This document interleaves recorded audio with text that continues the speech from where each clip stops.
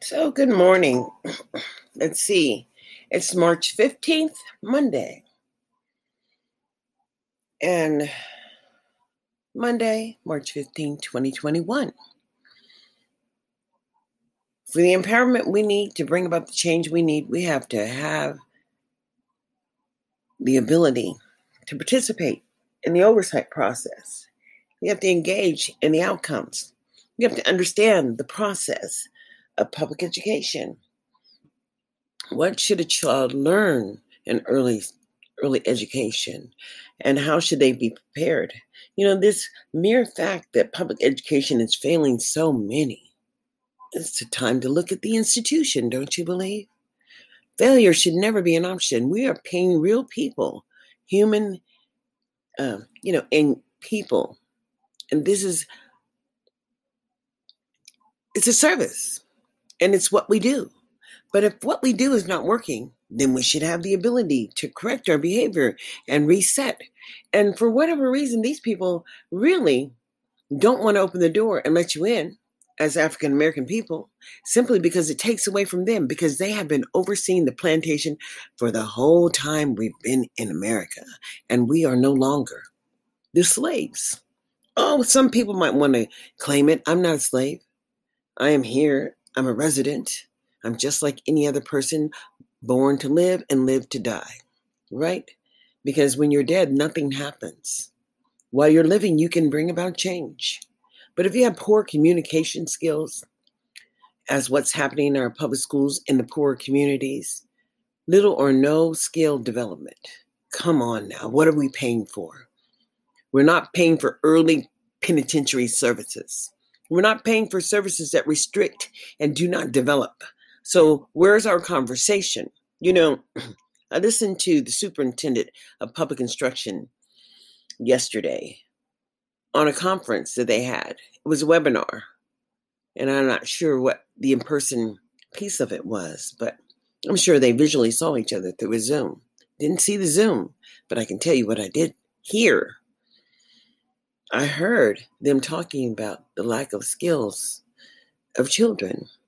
I know the most impacted by the lack of skills is the African American children, as they are being denied access to engage in the process, as they are moved away from resources and moved into monitored environments where they just collect the evidence and the data.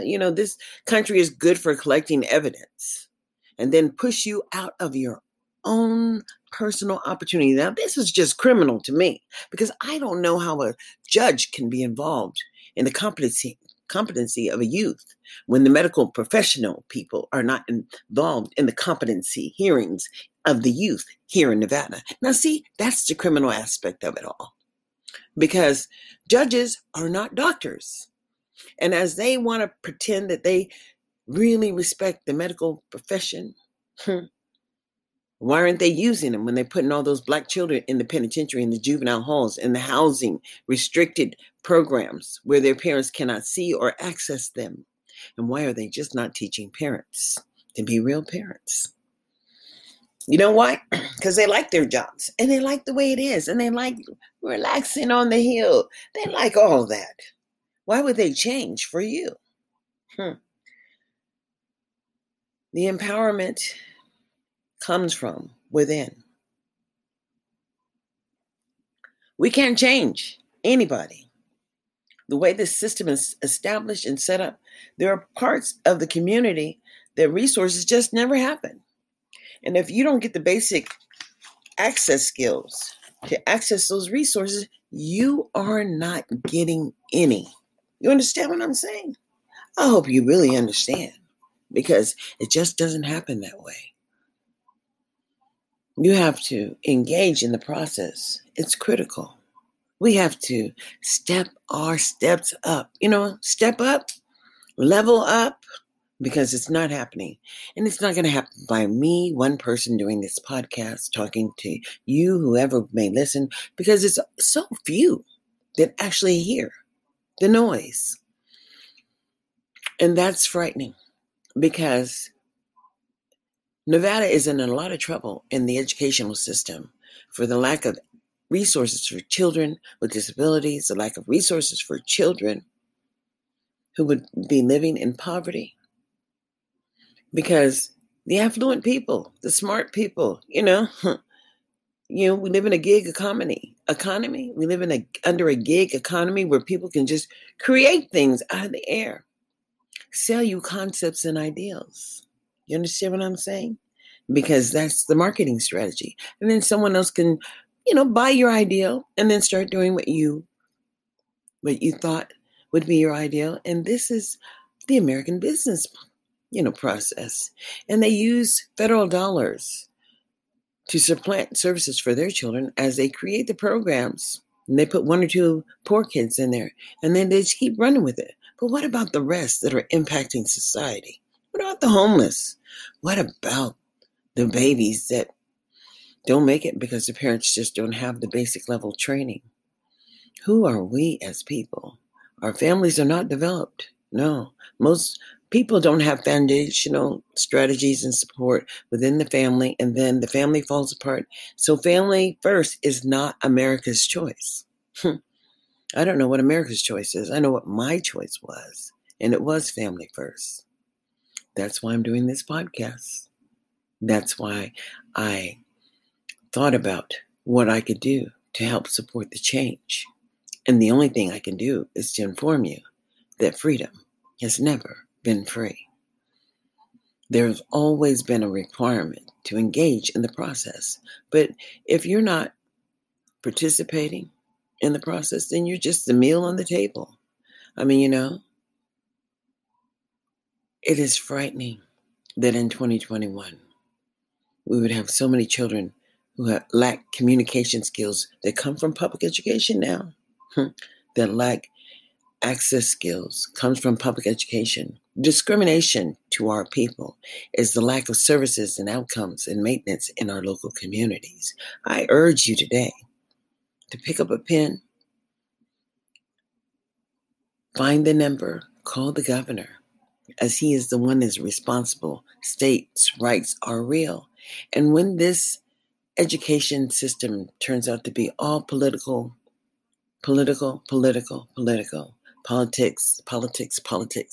only talking about money. That's what political and policies and public policies are all about, because we only live under one nation, one rule, and that's the United States of America. And it's frustrating and it's overwhelming at times, because it's so frustrating that you don't see any change, because a certain portion of the population are just prevented from participating and engaging in the process. And then initially, it is a denial of participation. Actually, it comes to a care less. They don't care once they've not been engaged in the process to even engage in the process. They've learned different strategies on how to survive, and they're just surviving now. This is America. It is up to us. Each one reach one, teach one. And if you have family foundational values, it's not you I'm talking about. It's the ones that are trying to figure it out. There are laws and rules, but don't depend on the rules to save you. Because if you don't understand, you need to access the process first and begin the journey. And that is the parent empowerment portion, to empower yourself and understand that education is not free. It requires participation. And you need to find out where it's going to work for you. A little tired this morning, but encouraging you all, as March 31st is soon coming. And the Department of Education here in Nevada, and the governor, and the Office of the Department of Justice, well, they're having a hearing on March 31st to talk about equity, access, and the failure and the disproportionate impact of willful defiance and suspension expulsion, and access and what's happening. We all need to understand. But you know what? What was amazing to me, that the superintendent said, we just have to find ways to get people involved, engaged. and I can't force it. And apparently she ain't going to try. And they like what's happening right now. So if you like what's happening, just continue to do nothing, because it's not going to stop in 2021 until we all build back better, as Biden says. Well, I'm signing off. 10 minutes is enough this morning.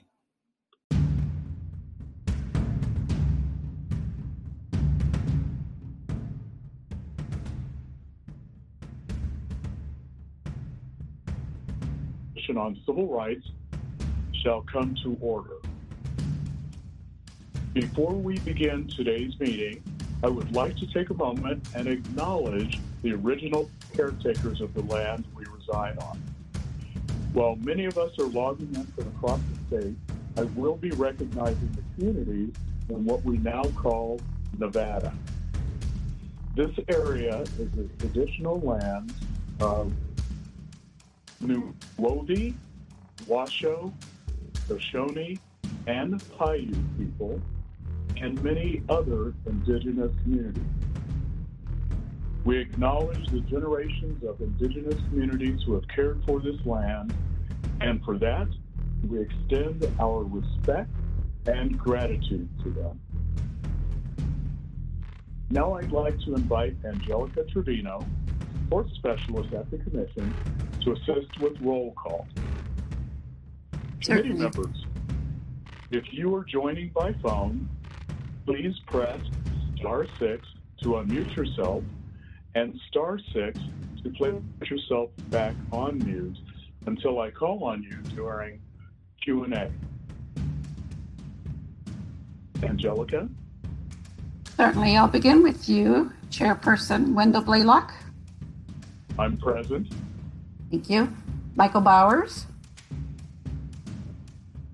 Sonda Crossgrove. Here. Thank you. Kenneth Dalton. Here. Thank you. Carol Del Carlo. I'm here. Thank you. David Edible.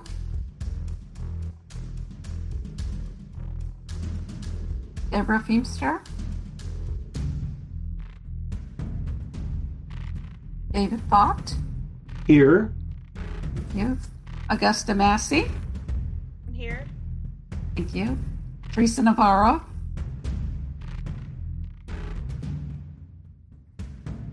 Rudy Pamantuan. And David Sexton. That completes roll call. Thank you, Angelica. I believe I saw David, Edelblut, and Teresa sign in, so they may be on mute.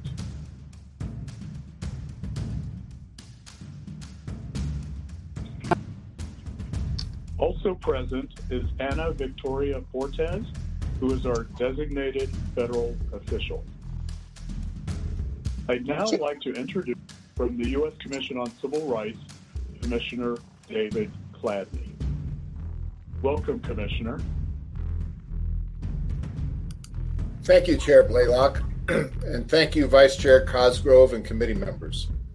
I hope you are all doing well as we are hopefully getting to the end of this horrific time in our history. The pandemic has destroyed so many lives. As I've said here before, state advisory committees can really affect issues in their states. The issue you're taking up today can really affect the entire country. There have not been that many studies done on distant learning. Today, you all are tackling an issue of great importance. Pandemic distant learning has created a myriad of problems throughout our educational system. From single moms trying to keep a home afloat and teaching their kids, to married couples who are both out of work but can't assist in remedial reading, algebra, and the like. Student socialization is the most important role of education, and that has been missing in the last year. Like many, I don't have any solutions for these problems. Your work will be inspiring, and you may develop standards and mitigations going forward that allow our students to attain the educational levels necessary to succeed in school and subsequently in life. Thank you for your service in this unique time in our history, and thank you for taking on this difficult subject. Mr. Chair, thank you very much. Thank you, Commissioner. Thank you, Commissioner Cladney.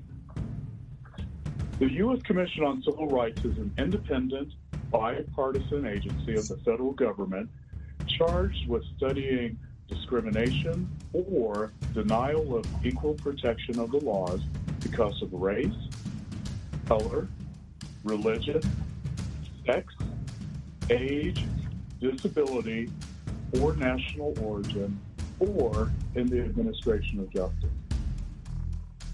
In each of the 50 states and the District of Columbia, an advisory committee to the Commission has been established, and they are made up of bipartisan persons who serve without compensation to advise the Commission on relevant information concerning their respective states.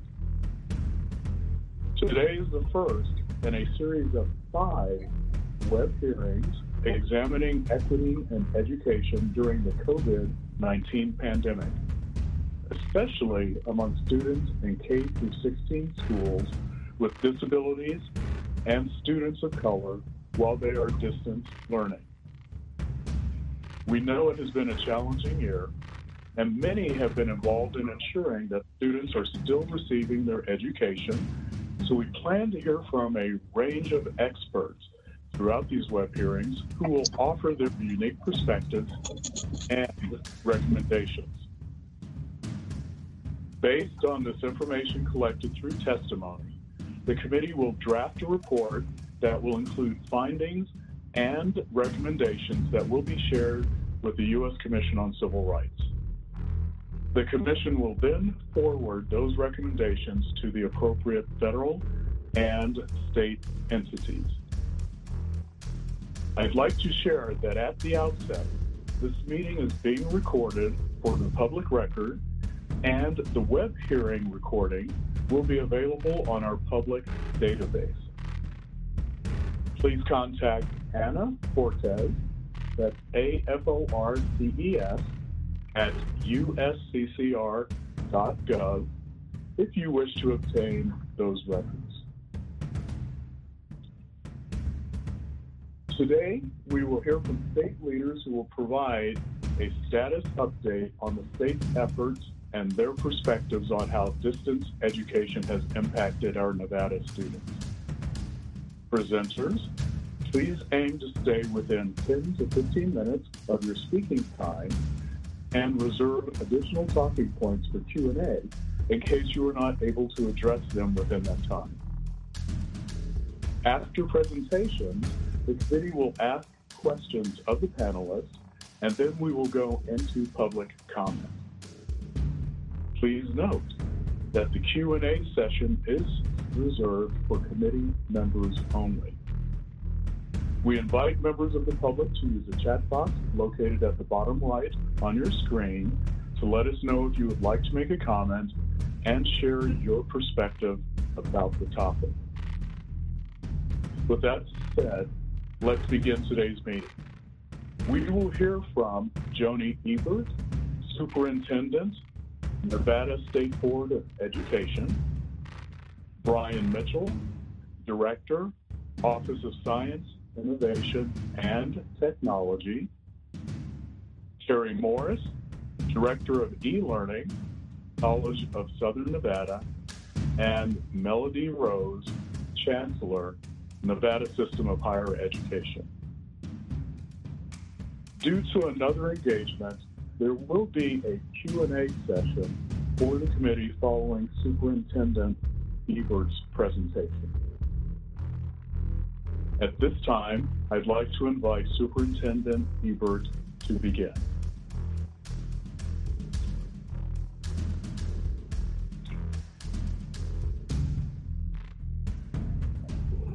Just like the kids, sometimes you need to remember to unmute.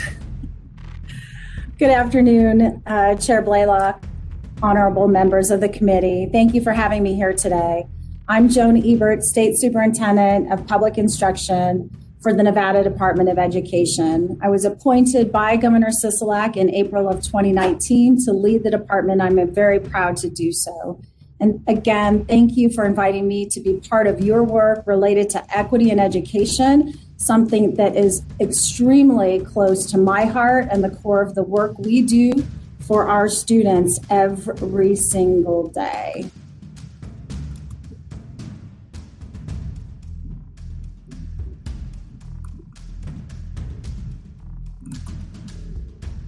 As you can see here, we have listed our values. When I returned home to Nevada, we have a requirement that we are to create a STIP, a state improvement plan. And we knew that we could not begin that work without visiting every single school district in our state, as well as our state public charter school authority.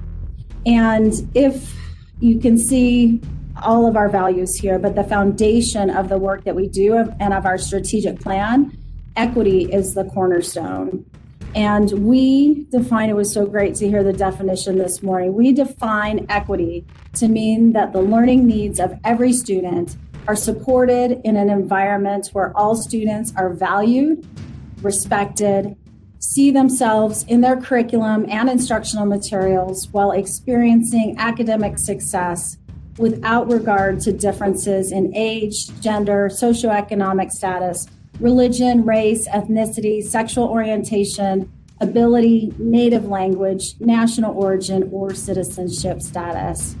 We also like to use the term opportunity gaps rather than achievement gaps, because especially in our times like this, during a pandemic, we need to stop thinking about how students can perform better to meet our expectations and instead focus on how we can meet every child every day and support them in their learning. Before I get into the details of our COVID-19 response, I wanted to share this brief overview of the timeline from the first building closures to the beginning of the 2021 school year. Through the work of our amazing department staff and the unwavering dedication of district and school leaders, our teachers, staff, families, we were able to quickly respond when the governor made the difficult decision to close school buildings in a little over a year ago. You can see the different executive actions, resources, and guidance memos that we put in place to support the health and safety of our students, as well as educational continuity. We were proud that 15 of our 16 school districts were open for in-person learning for some or all of the students in the beginning of the school year. And as of this week, and I'm really proud to say this, I was able to join the Clark County School District on Monday. All 17 of our school districts and the State Public Charter School Authority have some or all of their students learning on campus.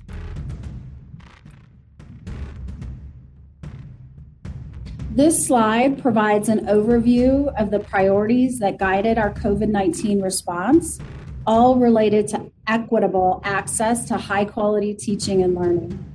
We separated our work into three main areas. What I call the first bucket, if you will, or area is the stuff bucket. It's devices and connectivity. The second being high-quality professional learning for our educators, for our families, for ourselves, and high-quality instructional materials being the third area.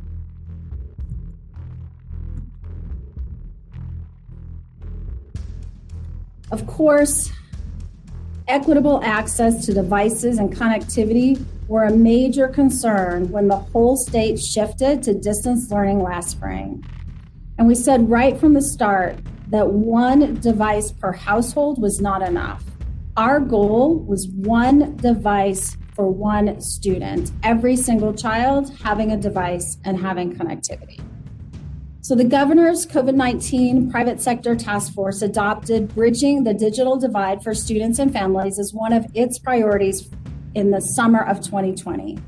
And the partnership with the Elaine Wynn and Family Foundation, Communities in Schools, and the Public Education Foundation, along with the task force, launched Connecting Kids NV. At its launch in August, approximately 80% of our students did not have one or the other device or connectivity, and they needed to participate in learning at a distance. And so thanks to the collective work of the department, the State Board of Education, my colleague here on today, Brian Mitchell, the Governor's Office of Science, Innovation, and Technology, again, the school districts, talented partners, and most importantly, the relief funding as well from the federal government. I am proud to report to you that every single school district is green on this map. When we started, there was not one single school district that could say that 100% of their children that needed a device for learning at a distance had a device and had connectivity. And today, we are the only state in the nation that truly has that completed. Our devices are not on order. We're not hoping that students can have connectivity, but they have it because of the great work that has transpired in our state.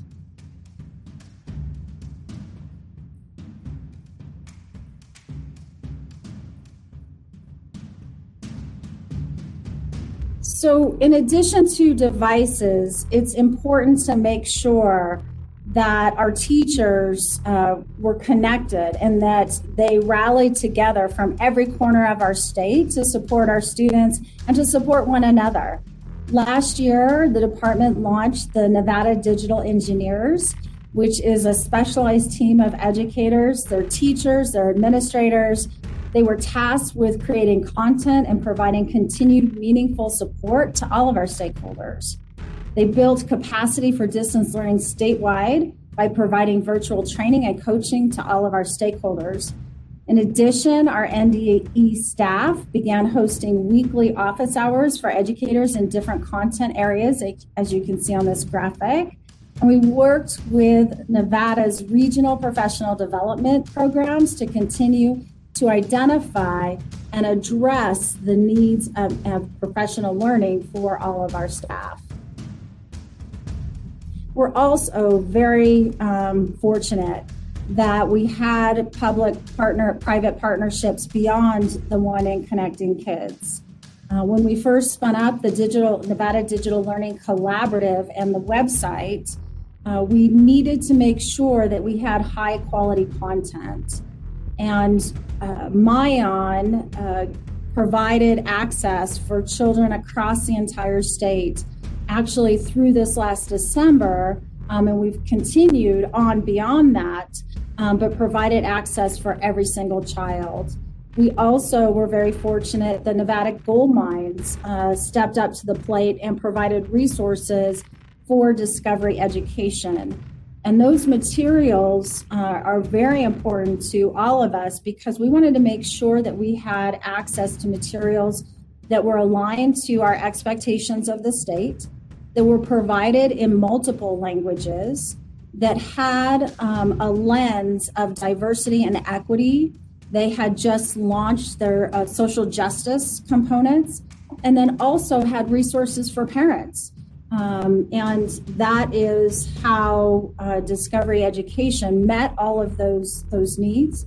Also thankful to both PBS stations, Vegas PBS as well as Reno, provided educational materials, reprogrammed some of the resources that they had to make sure that there was high quality access to high quality materials. And the one piece too that I want to mention is social emotional supports. Materials provided with the Discovery Education also have social emotional supports for educators, families, and students.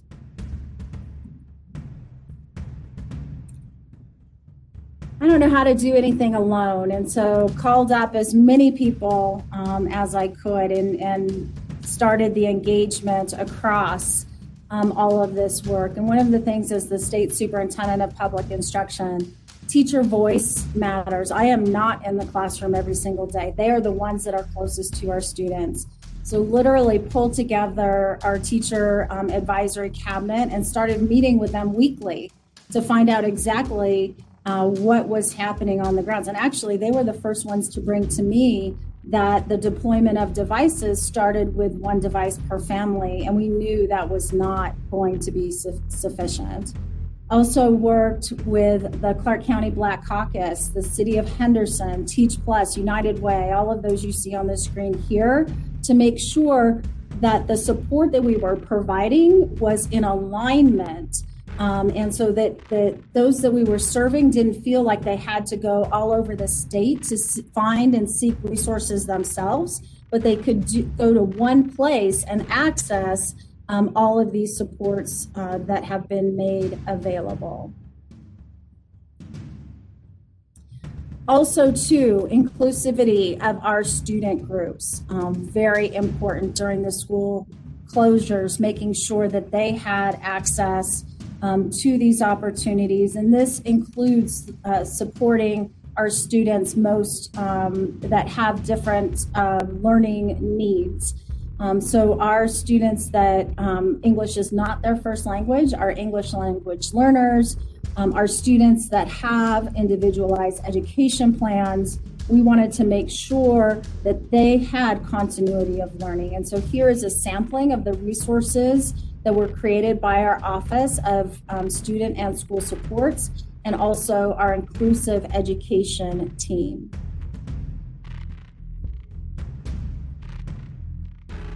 Parents and PTA, Nevada PTA, and all of those that have connections with families were critical to this work. So in closing, I just want to give you a high flyover of the three. I have blessed with 3 deputies that work with me in this work and collaborate to make sure that we move forward in a seamless manner.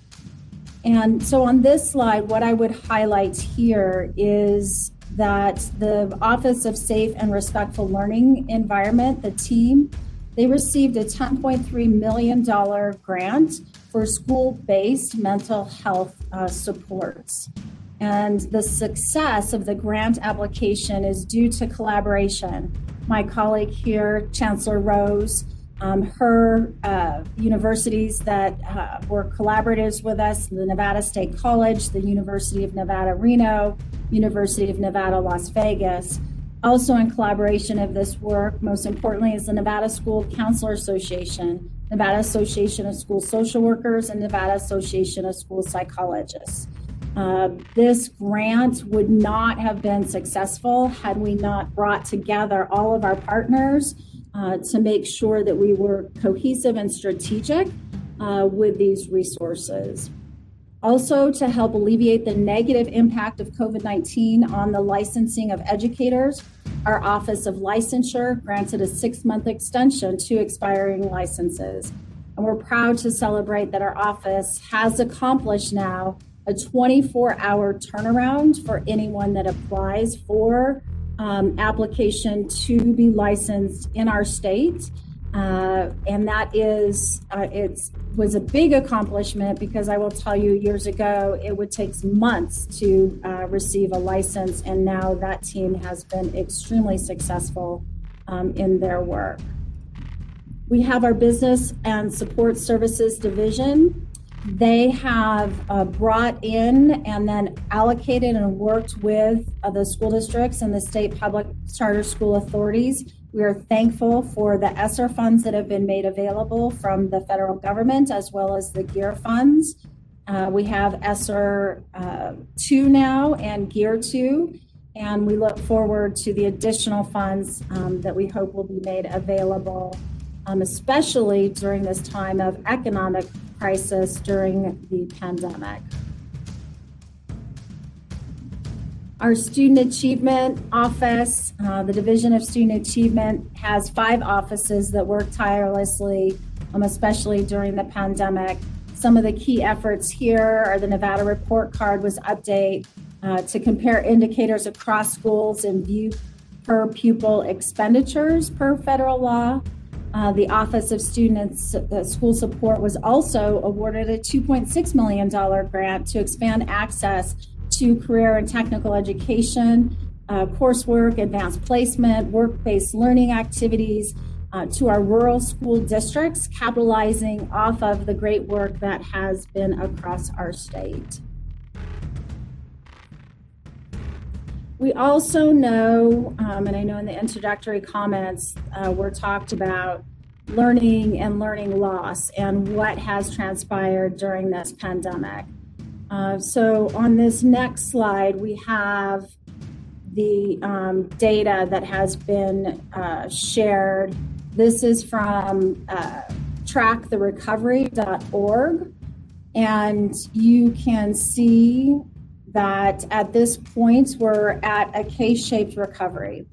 When looking at students from high, middle, and low income zip codes, while their progress on math achievement was most, completely in alignment between January and March, since the school building closures across the nation, students from our low income zip codes are making significantly less progress, while students from high income zip codes are making more progress than ever before.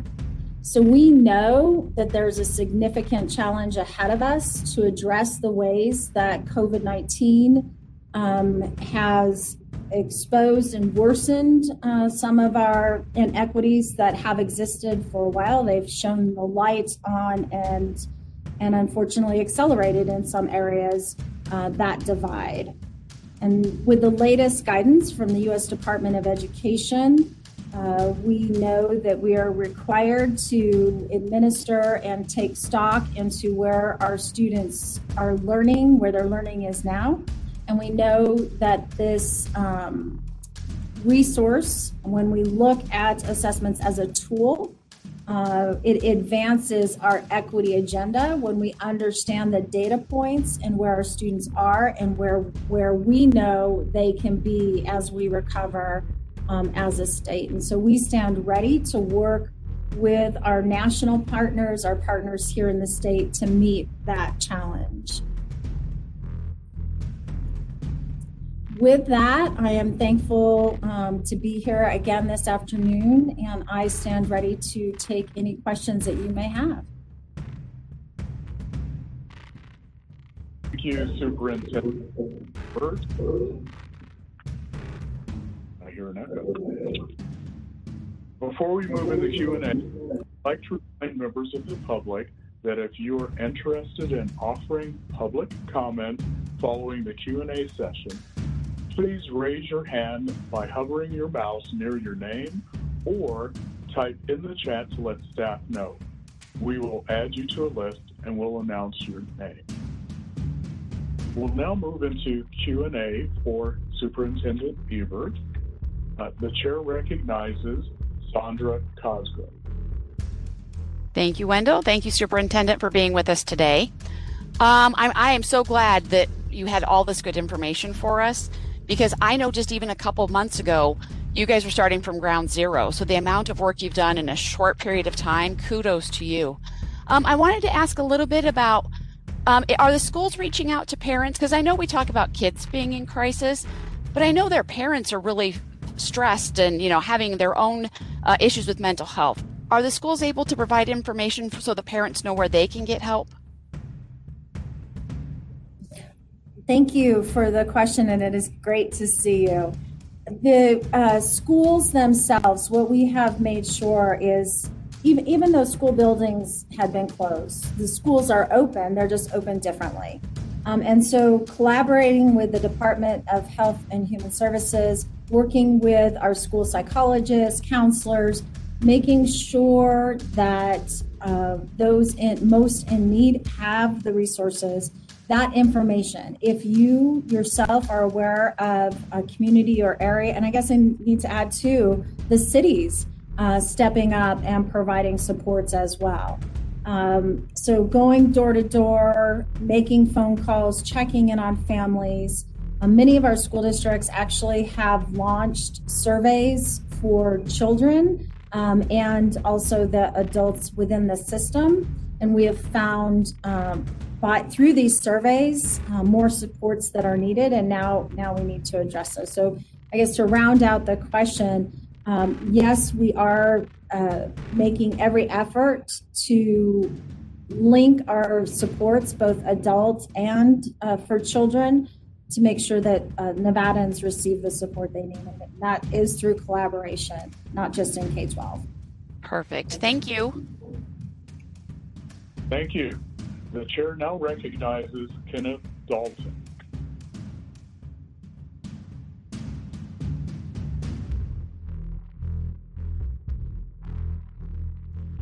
Ken, are you on mute?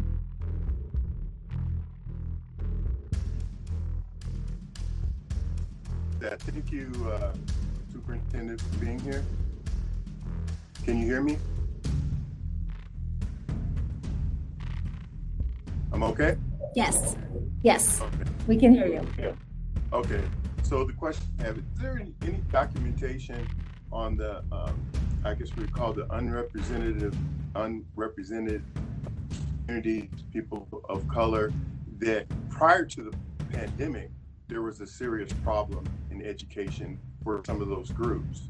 And now, after the pandemic, where did that group weigh in as far as the problems that they're having, being that they had problems before the pandemic? Thank you for the question, and I think you've amplified what has transpired in that graph, one of the last slides. So we have seen as a state that those that have our Black and brown children are experiencing less growth than ever before. And so it is incumbent upon all of us to look at the system. And what we've been talking about, and actually I didn't talk about earlier, is what we have done is put together a Blue Ribbon Commission, because during this pandemic, we need to not look at grades, right? I'm 8 years old, so I'm in 3rd grade, and this is the curriculum that I will have. What we need to do is, as our students return to campus, take stock in what they know and what they're able to do right now. And then we need, as a system, to meet our children where they're at. For some children, they may be excelling through this, and so we will meet them through acceleration. For others, they are if they, technically were in grade 3, but now they're learning at a grade 2 level, providing those resources and doubling down in support and making sure that they progress. So this is an opportunity truly to move away from just saying, this is your age and this is a grade and this is a curriculum, but meeting our children where they're at and then accelerating them through so that by the time they graduate, they are well prepared either to create a home, a life, and a future that we would all want all of our children to do. So again, I guess closing out, you have reiterated what is happening not only here in the state of Nevada, but across the nation. And we have a lot of work to do in naming it and being strategic and intentional about our work is the path to make sure that there are no gaps in the learning that has transpired during this time. Thank you. The chair now recognizes Carol DiCarlo. Thank you, Chair Blaylock. Thank you, Superintendent Ebert, for being with us. This has been a really interesting presentation, and we have all suffered in many, many ways and different levels. But I look at things as the glass is half full. And even though this has been a horrible time for all of us, I think of it as a lemon, you make lemonade. From everything you've witnessed and have been part of, what good things can you take forward that will make a difference to our children, K through 12? I mean, it's been so bad, but something good has got to come out of that. There's got to be lessons learned. So I'd like you to share that with us, please. Thank you. I love the question, and I love that you're glass half full. I think everyone on this call that I've worked with, you don't waste a good crisis. So in that vein, the bringing together, I've been in education for over 30 years and I've been in partnerships. But the partnerships that have been built out of this crisis need to remain and extend beyond where we're at now. And I really feel that we had an opportunity as a state to share, what we do well and what we don't do well. To the commissioner's prior question, we have children that are not succeeding in the current system, and so how do we change the system? It's not about how we change the children. The children are awesome, and we need to change the system to be able to support our children. And so there are no temporary fixes, right? But it's building out the system moving forward. So number one, I would say leveraging our public-private partnerships. We have nonprofit organizations and making it easier for our schools and superintendents to clearly understand how to access those resources. And I think we saw it across our state in many areas, not just in education. There are resources, but sometimes there's a disconnect on how to connect. So that number one. Number two, increased parent engagement. The educators in classrooms have long asked, I want to have parent engagement. I'm not sure. I don't know if parents, understand what it's like to teach a classroom with 35 children that all have different learning needs. Well, now you have parents that have experiences with 2 or 3 kids in their household, and they're like, wow, I didn't know. Mike learns this way, Susie learns that way, and Maria learns this way. And the parents are saying how they have to differentiate instruction and support at home. So it's out of this crisis, I think parents, families, community members have had a really strong glimpse into what teaching is and how hard our educators work and want to support all of our learners. So I'll pause there, but those are just a few things that I think learnings that we definitely will take into the future. Thank you. The chair recognizes David Edelblut. Thank you, Chair Blaylock, and thank you, Superintendent Ebert, for your presentation today. I will echo my fellow committee members and say that it's been very informative. I'm looking at the chart that I believe you supplied on the last slide of your presentation with student math progress, and just taking a quick glance at it and not having seen it before today, you can see some improvement among low, middle, and high income class after the start of stimulus payments. And then you kind of see that, the low income never really kind of catches up to where it was pre-shutdown. But I noticed something specific, and I'm hoping you might be able to speak to it. In the week ending February 7th of this year to February 14th, looks like there was a steep decline in all income levels, but significantly more in the low income level around that time period. And I was curious to know if you know of why that might be here in Nevada.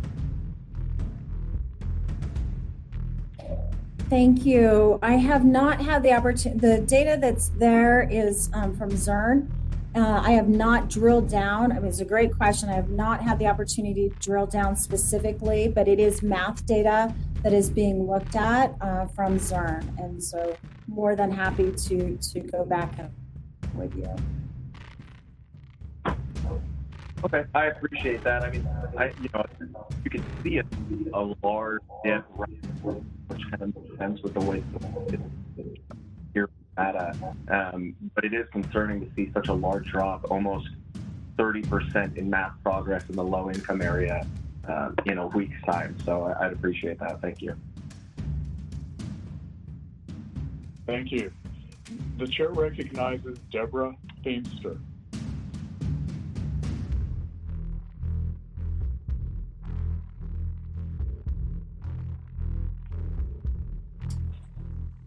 Can you hear me? Yes.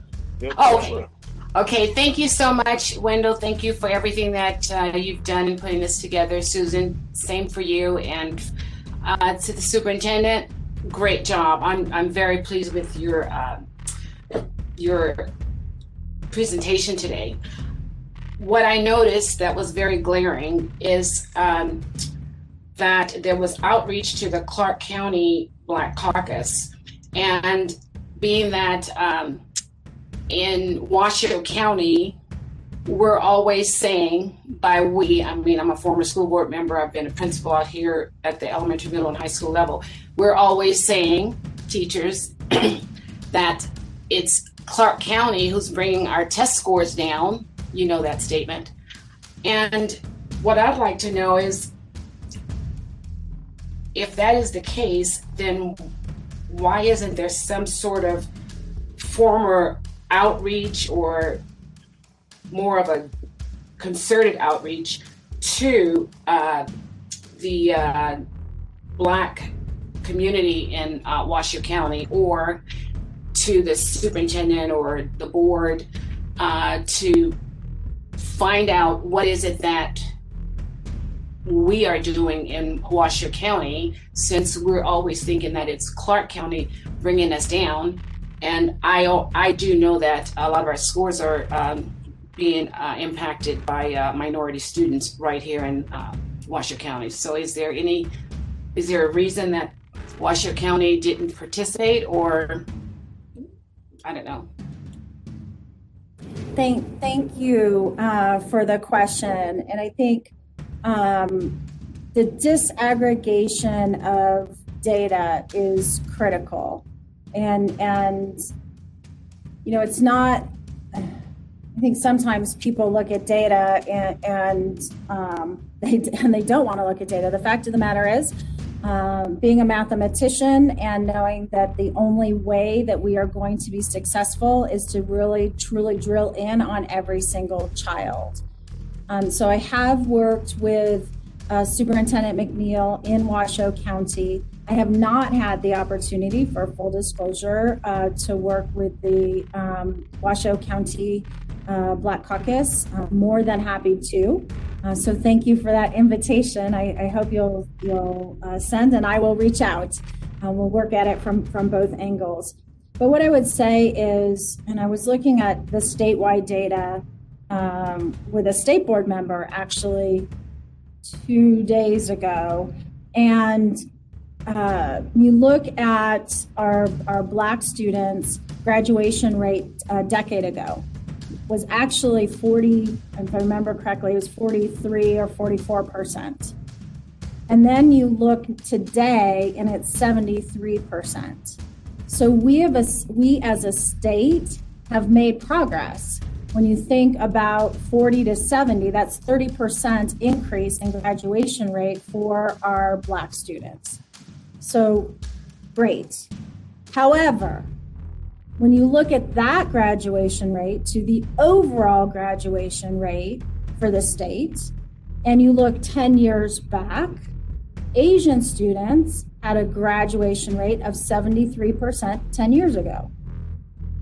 So, not acceptable for any of us. And I think what we've been working on as a team is actually asking the children how we can be doing better as adults. And I think there are a lot of things that have been done over the years that are successful. I don't have the magic bullet, Councilwoman, but if I did, I would, put it on steroids. So I think it's all of us coming together, continually to have the conversation around the data that is factual, and moving forward. It's something that is many hundreds of years in the making, but I think during our generation and our time, we can accelerate the success of all of our children. Thank you, Superintendent Ebert. I appreciate you being here today. I understand you are tight on time because you have another engagement.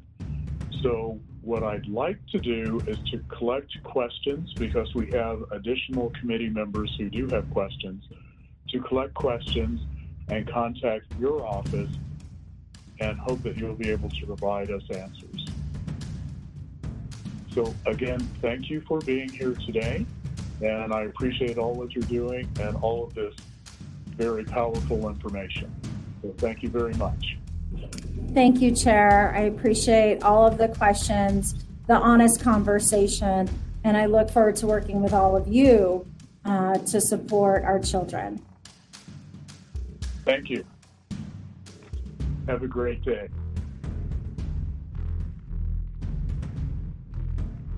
I'd like to continue on with our meeting.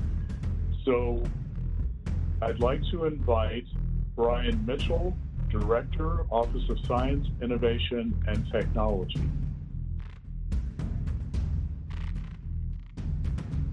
Good afternoon. Director Mitchell. Yes, sir. Good afternoon, Chair Blaylock and members of the committee. Can you hear me okay? Yes. Great.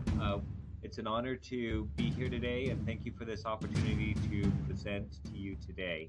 I'm Brian Mitchell, Director of the Governor's Office of Science, Innovation, and Technology.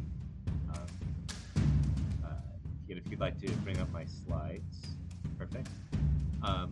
So our mission, we essentially have two different focus areas. One is on STEM education, which I won't talk about today. And then the second is around broadband, which is the topic for today. And like the superintendent, we take equity is truly at the heart of everything that we do. And we work with all 17 school districts as well as the charter schools to ensure that every student has the technology and equipment that they need to connect to the internet at speeds that meet the standards set by the Federal Communications Commission. Next slide. We have a number of different broadband initiatives. First, we work to connect school buildings and libraries.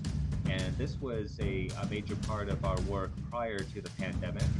So we provide customized technical assistance consulting with 2 schools and libraries in order to improve connectivity and increase the amount of federal funding that is applied for and received.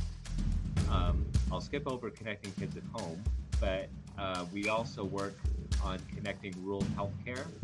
We provide support and application assistance for organizations that are seeking federal funding to provide care or to increase their ability to provide care via telemedicine.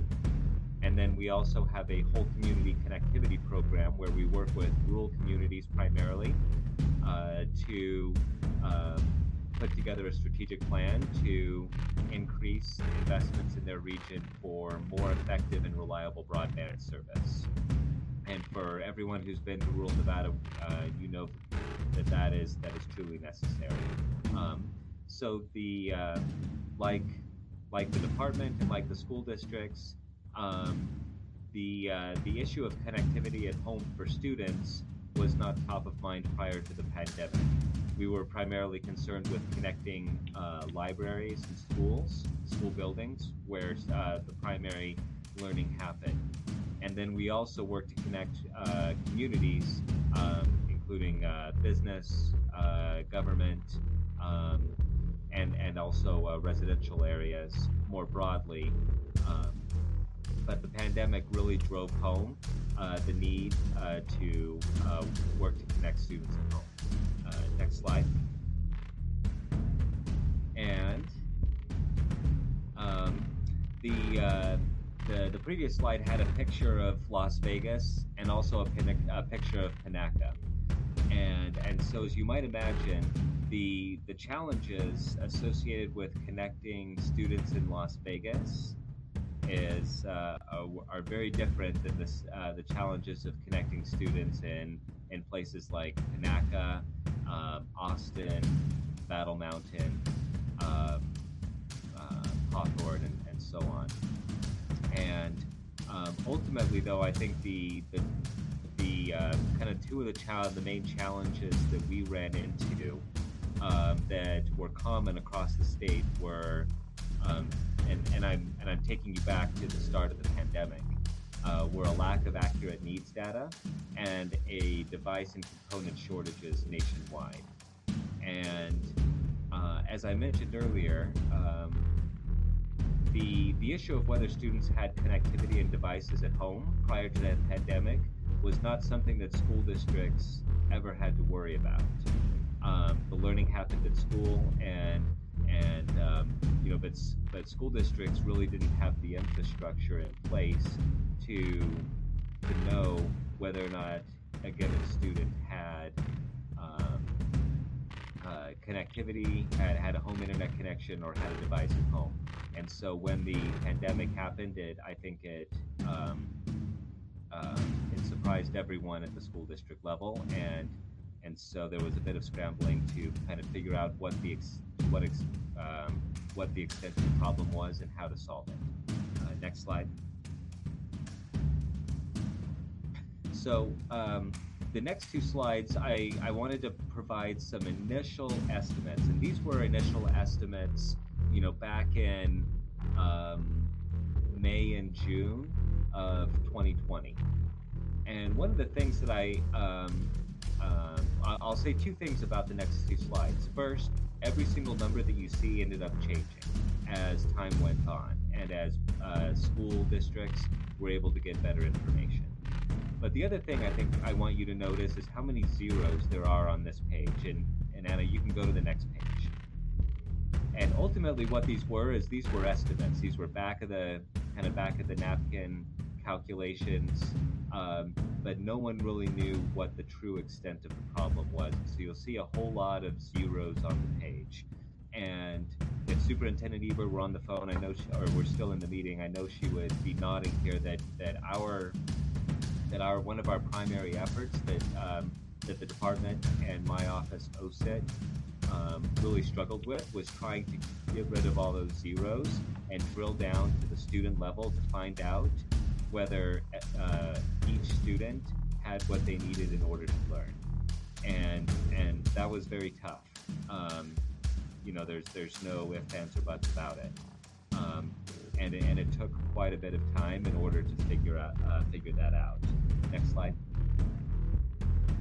So we developed a process for ensuring connectivity for every student. So the process went like this. The school districts would identify the number of students without a device and without a residential internet service. And then districts would allocate funding, whether it came from their own budget, state or federal sources, or philanthropic sources, to one of the following. For students that needed a device, districts would purchase a device, and a device could mean a Chromebook or a laptop primarily.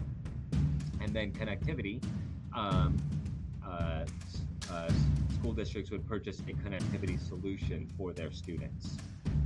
And then the Department of Education and NOSED would provide technical assistance. Next slide.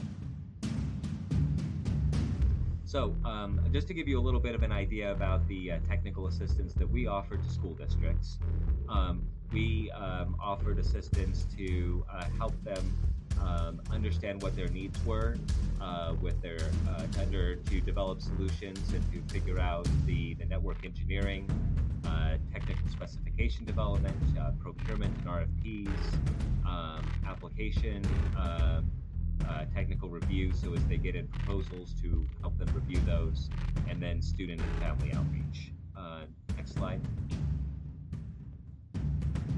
Ultimately, of all the things that we offered, I think the two things that districts wanted and needed help with the most were finding hotspots and Chromebooks, or in the case of Washoe County, laptops.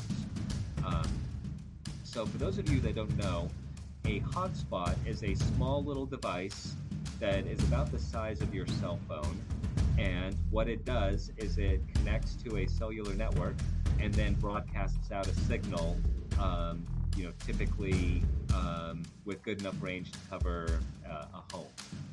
And so these can be issued directly to students so that then the student can take that with them to their home and connect to the internet. And then as far as devices go, most school districts in Nevada, as well as most of the charter schools, preferred Chromebooks over laptops. Now, as you might imagine, there were, our districts in Nevada weren't the only ones in the country or even in the world looking for these devices.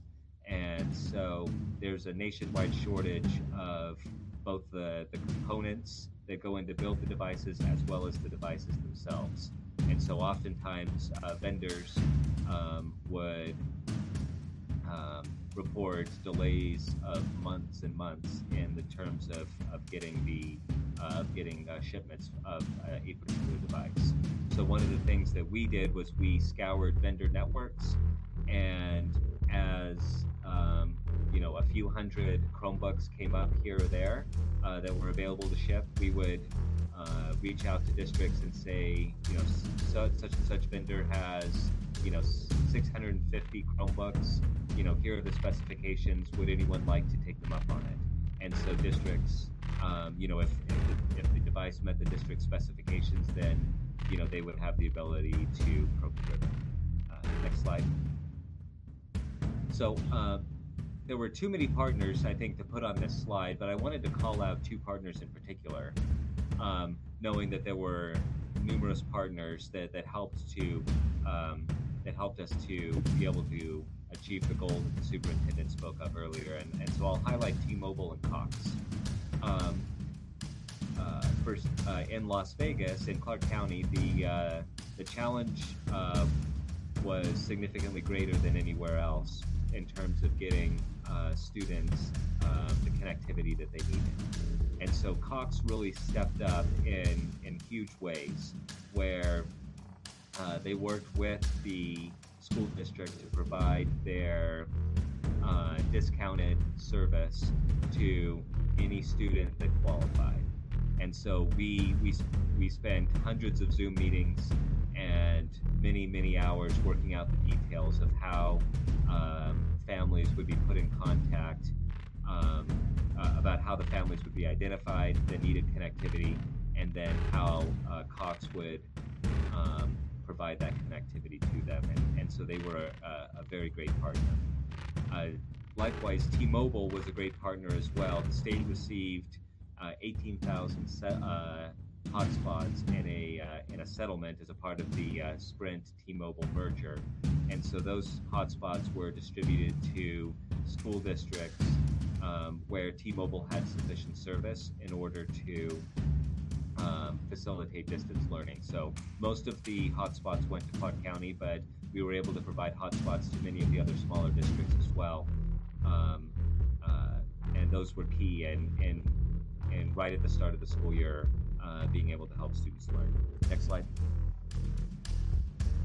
So as the superintendent mentioned, the governor's COVID-19 task force also played a huge role in helping get kids connected, and we set up a website, the Connecting Kids in B initiative, which some of you may be familiar with, and worked with every district to get them down to zero, or once every student was connected, then the district could become a green district, as you saw on the map that the superintendent showed earlier.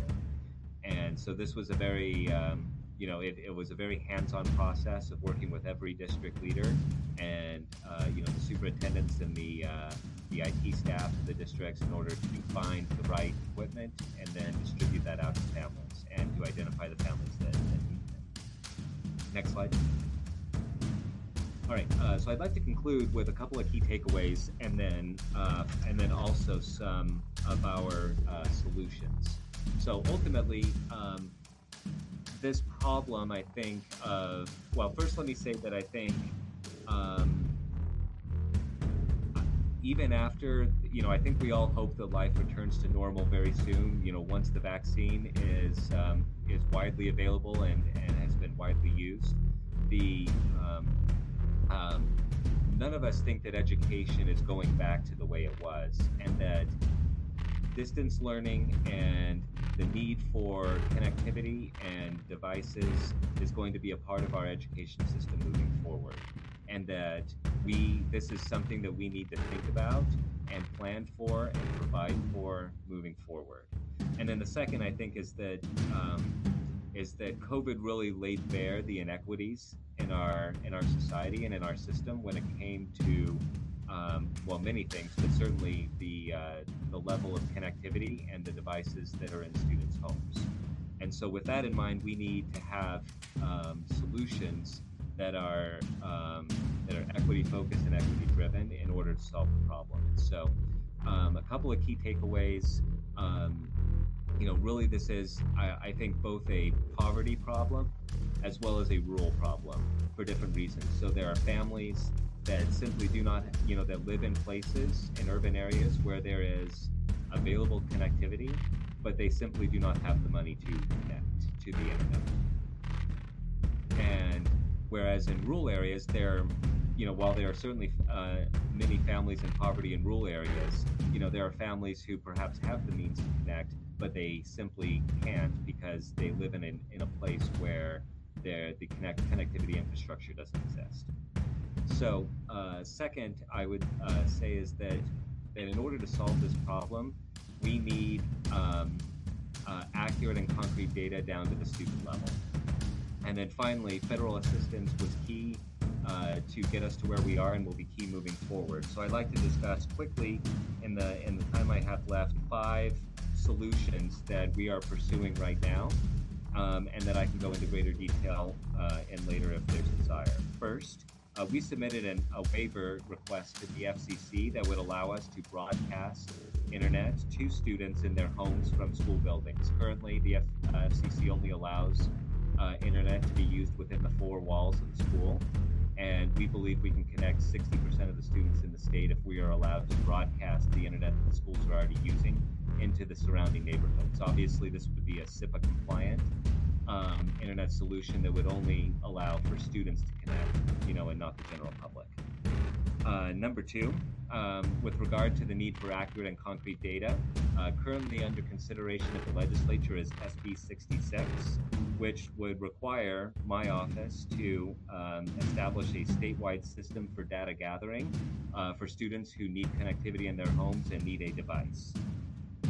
The bill would then require school districts to respond and provide that information to my office, and then we would follow up with a comprehensive report and gap analysis, as well as recommendations for closing that gap.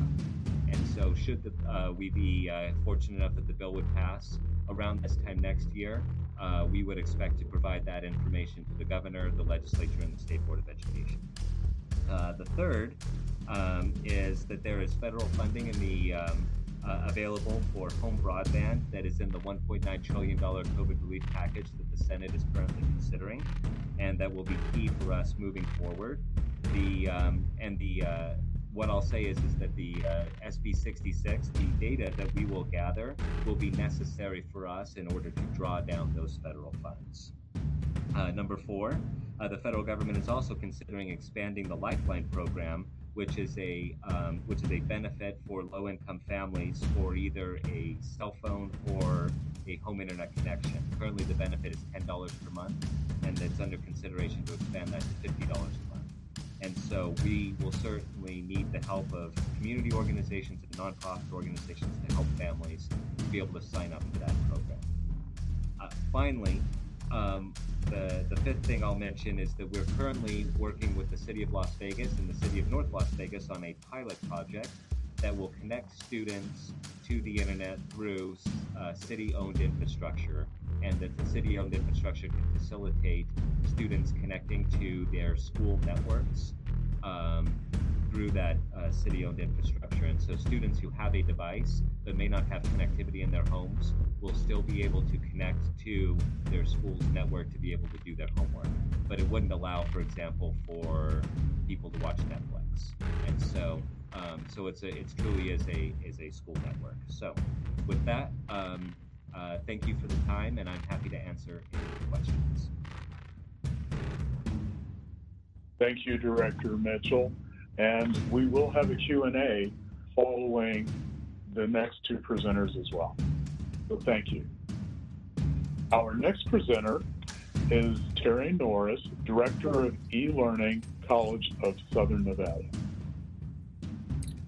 Good afternoon. I'm going to look at some issues and trends in e-learning that impact student success and student equity. And these issues and trends have been magnified during the pandemic. It's hard to believe I've been working at home for a year now, and it's just been a crazy time in higher education, working with students and faculty during this time.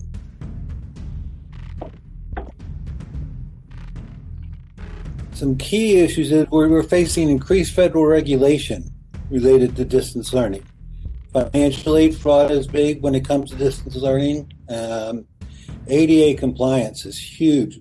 That's a huge project we're working on at CSN. We've instituted a piece of software in our learning management system that checks all documents for its accessibility and tells faculty how to improve the accessibility of the documents. But it also allows students to view documents in different formats so they can be more successful in viewing the documents and learning the material. Student authentication has been big. It used to be the student authentication was just distinct username and password. Now, the accrediting bodies, Now the accrediting bodies are requiring more. We're looking at proctoring software where students can have to show their ID while they're taking tests so that we can know that the person taking the exam is the person who signed up for the course. And that is the same with accreditation. Accreditation is requiring us to follow 8 major guidelines related to evaluating distance education. And that's put a big burden on CSN, as well as then that trickles down to students. State authorization. The U.S. Department of Education has developed a requirement that if we're offering online courses to students who reside outside of Nevada, we have to get approval from that state to offer those courses to those students. Well, there was an organization developed named NC Sarah that if you're a member of that, you get state reciprocity, and every state is a member except California. And we know there will be more federal regulations coming.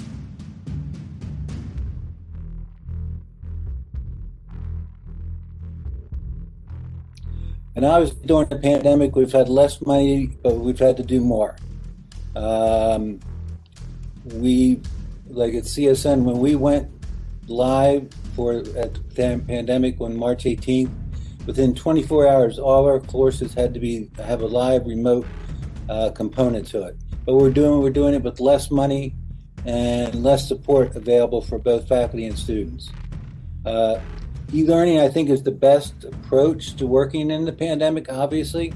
We were able to support both faculty and students with web conferencing, with online tutoring. We provide 24/7 online tutoring to our students. It's free through our learning management system. We as an institution, I think, have become more cost effective as we work to support students and faculty. Online learning is perfect for adult learners. I think it's a misnomer to think that the students right out of high school are already prepared for it. We found that there are some learning curves for students right out of high school that we weren't expecting. Next slide. We're seeing an increased competition in higher education for students. With online learning, there's sort of a blurring of jurisdictions, so students can pick and take courses from CSN, they can take courses from Arizona State, they can take courses from a school in California. So we're really struggling with that blurring of traditional state jurisdictions. I think we've started to see the decline so much of for-profits, where we're seeing a rise is the new approaches with ASU and their corporate partnerships, and WGU with their competency-based education.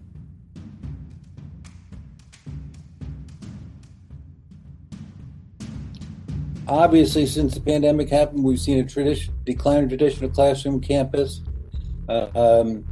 We do have students who are still on campus. It's only the students who are taking career and technical education courses that come to campus, and as a result, this semester, I think 85% of our courses at CSN were online or remote.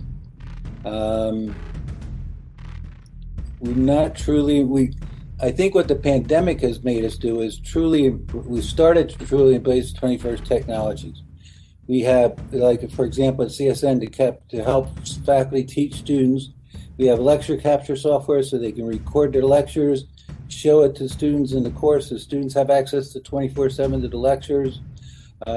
We are using monitoring software proctoring software for exams. We have Turnitin, which is a plagiarism detection software. So we've started to embrace the technologies that are available to help support student learning and student success. What we found is that learning sometimes is still too much faculty-centered. The faculty are the ones who see themselves as the most important part in this process. We need to focus more on the student and providing student support and student success. The pandemic has also increased the rise of mobile and accelerated learning models. Let me just talk, when we talk about mobile devices, we're talking about phones. We have a lot of students who try to access their course with their phones. We encountered the same issue that the state had with regards to students having access at home. We've got issued hotspots, laptops to students. We've even had to issue hotspots and laptops to some of our faculty who did not have the technology at home to teach our students in this online remote environment. We got to look at how students learn and not how we think they learn. Faculty sometimes tend to focus on what they think is the best approach for students, and it's not always the best approach for because as we know, all students learn differently.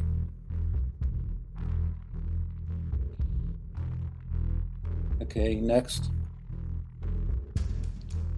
According to U.S. Department of Education data, there's a decline in value of degree completion.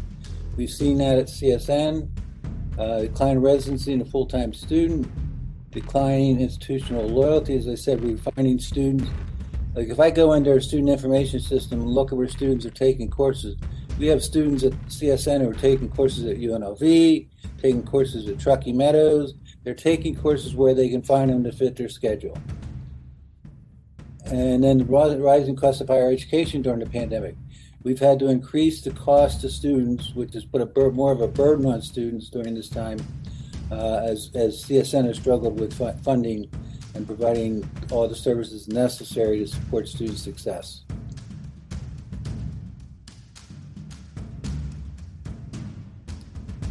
This is something we really embrace at CSN to try to help all students.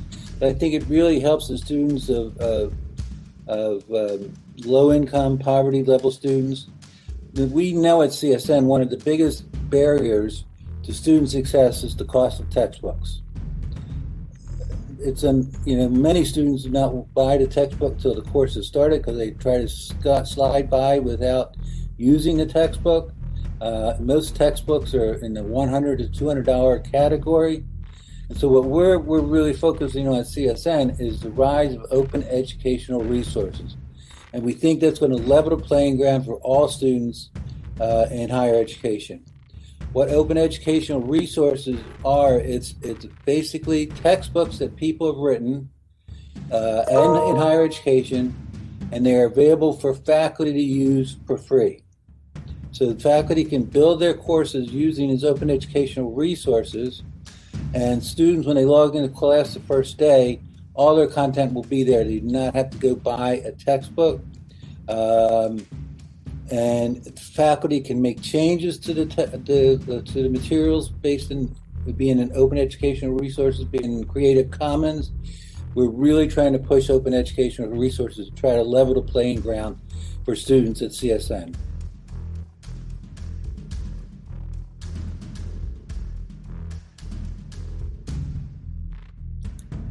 What we're trying to find the technology and finding ways to tailor learning that fits the needs of the students.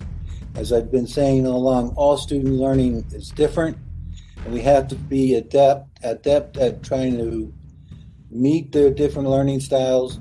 And if we can meet those different learning styles, we'll increase student success and completion. There's the model at WGU, the use of competency-based education, that looks at students' experiences somewhat and provides educational credit for experiences that can expedite or speed up the process to graduation. And that's my presentation for today.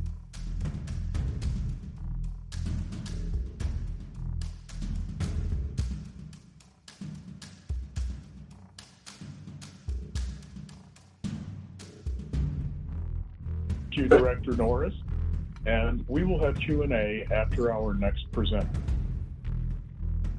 Our next presenter is Melody Rose, Chancellor, Nevada System of Higher Education.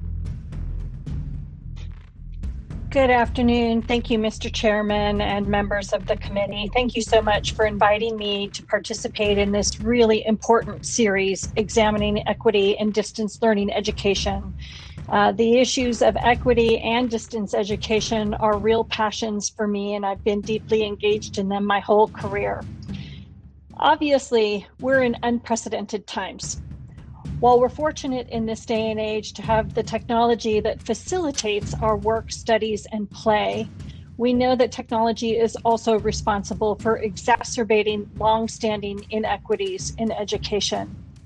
I'd like to start my remarks by telling you a story about Clara, one of our approximately 111,000 students in Nevada. This student was the first in her family to attend college. Along with her family, she also worked full-time at the front desk of one of our premier Strip resorts. In her second semester at UNLV, this 18-year-old was an A student. And then a year ago, she lost her job. When the state was forced to shutter campuses and switch to distance learning, Clara started to miss live course discussions. She stopped turning in her assignments. She was struggling because she needed to share her family's one computer with her siblings in high school. Disconnected, she didn't see or respond to the emails from the university offering financial and technological assistance. She didn't see or respond to the emails from her faculty asking her to work with them to make up the assignments or to take an incomplete in her classes. And now, a year later, if and when she returns to complete her degree, she will find that she will need to go through a number of academic hurdles, retake classes, and work even harder to improve what had been a perfect GPA. What Clara's story tells us is that we as policymakers and leaders can do a lot to help struggling students, but none of it matters if they can't hear us and if they can't reach us. High-speed internet, a tablet, laptop, or computer, and a smartphone have become survival tools. Without them, our students are simply lost. So let me tell you a little bit about the pandemic effects from a 50,000-foot level on higher education. Higher education has been attentive to racial, ethnic, and socioeconomic educational inequities related to accessing college and graduation for quite some time. And while we've made real strides in reducing some of these gaps, we were nowhere near a fair and equitable system when this pandemic hit. Prior to March 2020, about 1/3 of the nation's higher education students were taking at least one class online. Within a 2-week period, that number moved to 100%. While most students own their own smartphones and many own laptops or tablets, they may lack the financial resources to connect them to high-speed internet or access unlimited data, particularly as many of our students lost their jobs or had their hours dramatically reduced. They may also lack a quiet, safe place in which to do their work. Many students struggle to stay motivated in this new online environment. In a national survey of more than 1,000 undergraduates, Students reported missing feedback from their instructors and collaborating with their peers. And more than 20% reported having technical difficulties with their internet connection, software, or hardware. Furthermore, when colleges and universities sent students home and closed their doors last spring, many on-campus support services designed to help level the playing field for disadvantaged students were simply no longer accessible. But unfortunately, there is some research that indicates that the lack of digital access is negatively affecting higher education enrollment across the country, particularly at our community colleges. Nationwide, post-secondary enrollment declined 2.5% fall over fall. That's extremely troubling for Nevada, where our largest industry is accelerating the use of automation and artificial intelligence in response to the pandemic, displacing low-skill workers who would benefit from access to higher education for retraining. In summary, the pandemic has exacerbated the challenges facing our most vulnerable students at a time when they needed us the most. So what are INSHE institutions doing about this problem? I want to tell you about our financial commitment, academic supports, and mental health awareness. First, in terms of our financial commitment. Financial insecurity is one of the biggest threats to student success and completion, and the economic consequences of the pandemic has made this an even greater challenge. Over the past few months, we've moved rapidly to get approximately $60 million in direct federal CARES funds into the hands of our students who need it most, allowing them to buy the devices or broadband that they need, or simply paying their tuition bills and making sure that they have food to eat. We're anticipating that a third stimulus bill may also include additional dollars to help this population and succeed at our institutions. And of course, all along the way, our commitment through the Promise Scholarship and the Silver State Opportunity Grant continue on, and we are moving those monies into the pockets of students as quickly as we can.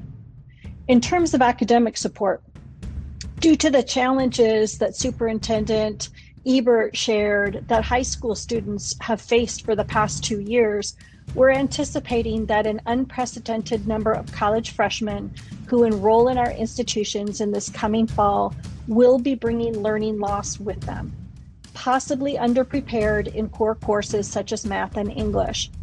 And she recognizes this challenge, and we recognize that we have a responsibility to meet that challenge and meet students where they are. It's called co-requisite education, and it's taking the place of what we used to call remedial or developmental education, those courses designed to prepare the underprepared for college-level math and English courses. Historically, for every 100 students placed into traditional developmental education within our community colleges, back in the day, only 8 would graduate. The remaining 92 students would have dropped out or remained spiraling in the system, accumulating additional costs and time. An 8% graduation rate was unacceptable and prompted a comprehensive change in INSHE policy in 2016. The Board of Regents adopted a milestone policy, eliminating traditional remediation in favor of what we call co-requisite supports. This policy requires all students be enrolled in college-level English and math courses in their first year. Under this policy, we meet students where they are. Students who would otherwise be diverted into developmental education now gain access to college-level math or English, and they will receive the necessary supplemental wraparound support at the same time. Students show that underprepared students who are met this way in a welcoming and supportive environment are far more likely to complete their intended program. Next, let me tell you a little bit about faculty support and development. Even if we could provide all the technology, hardware, and software necessary to bridge Nevada's digital divide, at the end of the day, it is people, our dedicated faculty, who will be the ones who make the biggest impact on Nevada's education gaps online and in the classroom. The best practices in higher education to bridge these long-standing inequities in a remote world are all focused on what happens in the virtual classroom between the teacher and the student. Ironically, studies have shown it is simple instructional practices that do the absolute most to improve student satisfaction and engagement in online learning. These include frequent and personal messages from instructors to students to check in on their progress, the use of real-world examples to amplify course concepts, and assignments that ask students to reflect on what they learned and what they still need to learn. We need to support our faculty in their continued professional development. They have stepped up at the most remarkable time in the most remarkable way, and we need to support them in doing so. In terms of mental health support, the COVID-19 global pandemic caused disarray across every facet of our way of life, and it increased stress and anxiety in all facets of our campus communities. Students are concerned about many issues, such as where their next meal may come from, unemployment, illness in their family, and how their timeline to degree has been affected by the pandemic. In response to evolving student needs based on the pandemic, we at ENSHE convened a mental health task force to address these challenges. The task force is populated by subject matter experts and will conduct a comprehensive assessment of student mental health across ENSHE to develop actionable, evidence-based, and scalable recommendations to better meet the needs of our student population. And now, the way forward. In this day and age, technology is a staple of education. We need to make sure we get it to students like Clara so that they can have the support they need and they're not left in the dark. ENSHE colleges and universities have technology programs in place to loan, and in some cases to give away, laptops and other technology, including hotspots, webcams, and microphones at no charge. We too have partnered with Cox Communications to provide all students a discounted price for internet access. But at the end of the day, it's not quite enough. To address the impact that the digital divide has on educational inequities, we need to recognize that internet is as important as any basic utility, such as clean water and heat in the winter. We need to work collaboratively to knit together connectivity, marshaling all of our resources, including fiber, satellites, and towers, to make high-speed internet accessible to everyone. 96% of 18 to 29-year-olds have a smartphone. Despite years of our efforts to part students from their phones, we know they are increasingly using these devices instead of a traditional computer or laptop to do their coursework because many, like Clara, have no other option. We need to do a better job of making our online and remote courses phone-friendly. We need to come up with ways to help students increase information literacy skills so that they can do credible research on these devices, write papers, and even complete complex equations on them. And finally, we need to find better ways to communicate with them because emails are quickly becoming the way of the fax, the pager, and the postage stamp. In this day and age, communicating with students and keeping them engaged in what they're learning must be a top priority, and we must have the means to do so. We can and we will do more for students like Clara and prepare anyone who comes through our virtual doors, regardless of their zip code, their data plan, or their cell service provider.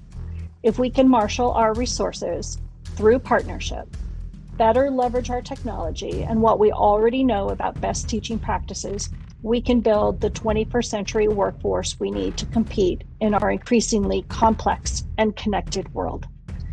Thank you very much to the Nevada Advisory Committee to the U.S. Commission on Civil Rights for hosting this conversation today. I'm really pleased to be part of it, and I'm ready to accept your questions. Thank you, Chancellor Rose. We will now move into the Q&A portion of the meeting. I will now call on each committee member to see if you have a question for the panelists. Please indicate if you have a specific question for a specific speaker or if directed at all speakers. If members have additional questions, I'd like to ask you to use the raise hand function.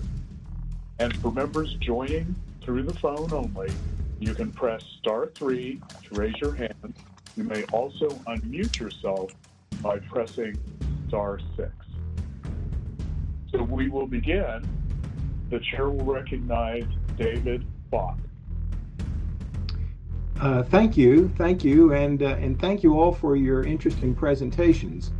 I have a question for Mr. Norris, although I'd be interested in Chancellor Rose's response as well. You gave an interesting presentation that but I'm skeptical about some of what you said, and I'd like to explain why. You said that e-learning is perfect for adults, but I wonder whether it's perfect for adults or children based on the responses that I hear from many of my students in my classes at UNLV. I'm worried that we're creating a system in which technology will drive education rather than vice versa.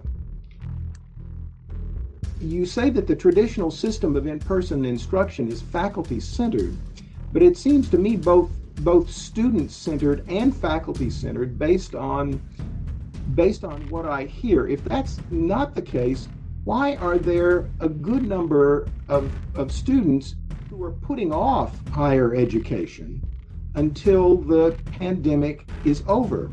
Could it be because they recognize the value, how much there is to be gained from face-to-face contact with their fellow students, with their teachers, with others, both how much there is to be gained both in and outside the classroom?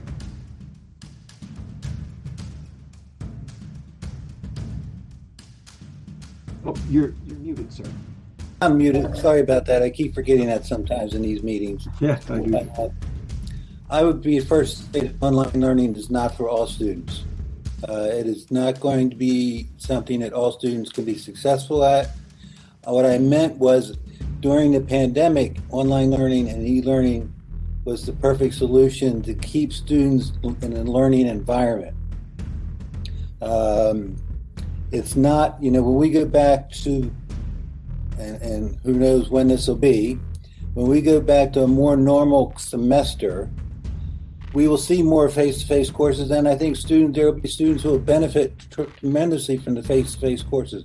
I just think during the pandemic, online learning / e-learning was the perfect tool to keep students in a learning environment, both young students and older students. It hasn't went by without a struggle for both. Like, for example, when Chancellor Rose was just doing her presentation, I had an answer in an instructor's email because our learning management system is down right now. So it's not a perfect world, but I just think we were suited to help students be successful from last March to where we are now.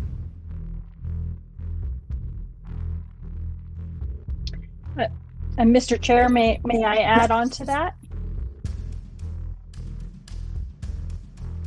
Please. Thank you. Well, Mr. Fott, thank you for raising those questions, and thank you for your service as an instructor. It's such a critical role right now. I appreciate it. What I would add to Mr. Norris's remarks is that we've learned a lot in the past 20 years about online learning and the kinds of trade-offs that exist with that and face-to-face instruction. And, as with all things, there are all different kinds of learners, and some who benefit directly from online instruction.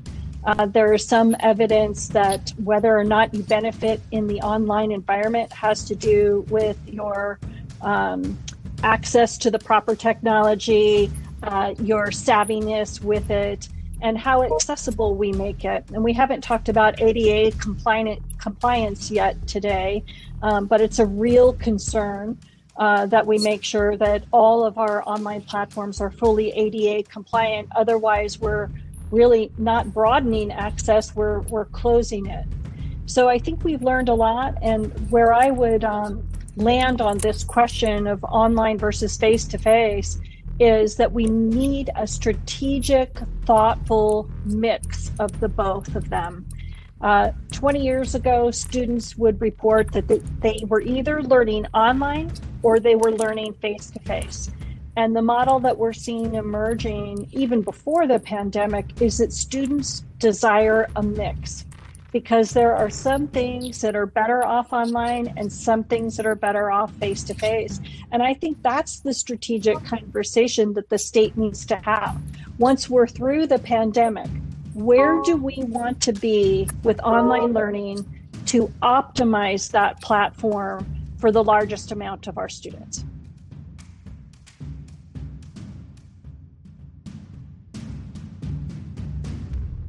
Thank you. The chair recognizes Augusta Massey. Good afternoon. I just want to say thank you so much to all the speakers for your thoughtful presentations today.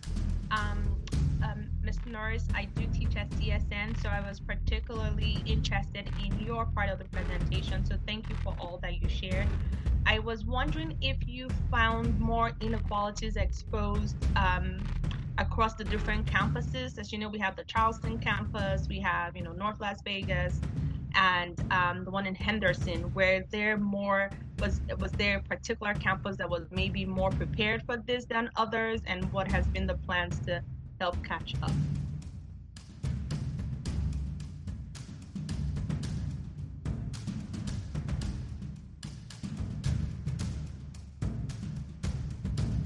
I'm sorry, I can't. You might need to unmute.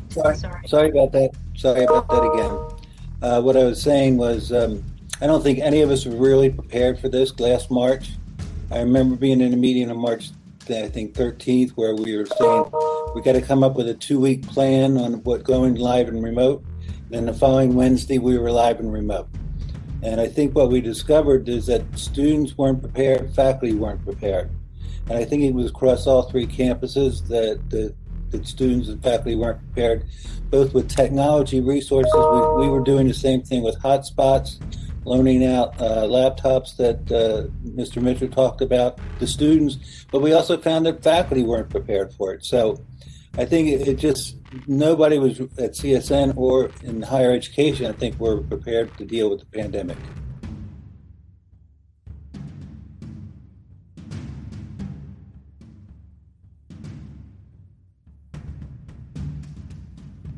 Thank you. The chair recognizes Teresa Navarro.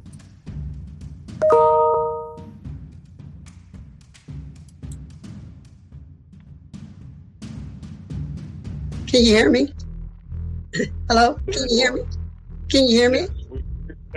Yes, we hear you. Can you hear me? Okay. My question is to Brian. Is he still on? I don't see him on there, but is he still there? The tech guy? I am here.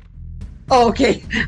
My question is to you. My biggest concern in the community, being a community activist and very involved in the community, is the connection of the internet for low-income families that can't afford it and everything. And I'm really pleased to hear what you are doing as far as giving them the hotspots and so forth.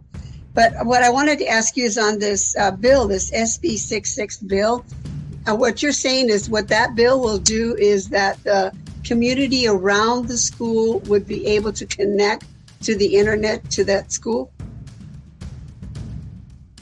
Brian Mitchell, for the record. No. So SB 66 is primarily a data gathering bill. So okay. Personally, we can't solve the problem if we don't understand what the extent of the problem is and who needs connectivity and who doesn't. So SB 66 requires my office, OSIT, to develop a statewide data gathering system, and then requires the school districts and the charter schools to respond to that, to tell us who in their school districts needs connectivity and who needs a device, or who doesn't have a connectivity and who does not have a device. And so once we know down to the student level where the needs are, then we will be able to begin to make solutions or begin to make recommendations for solutions to ensure that each student is connected.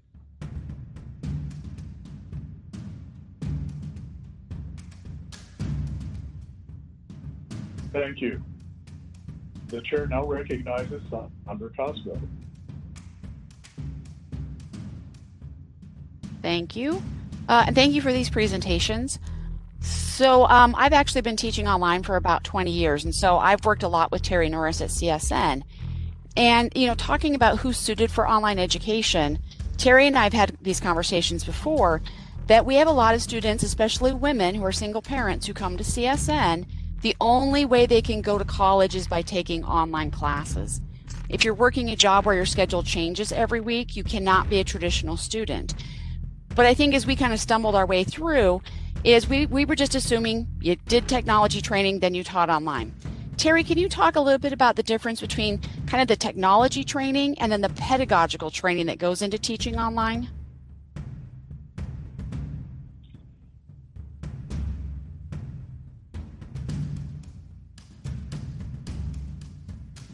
I keep hitting the mute thing. Sorry about that. I'm trying to keep you muted so you don't hear my emails dinging in the back here because our learning management system is struggling right now.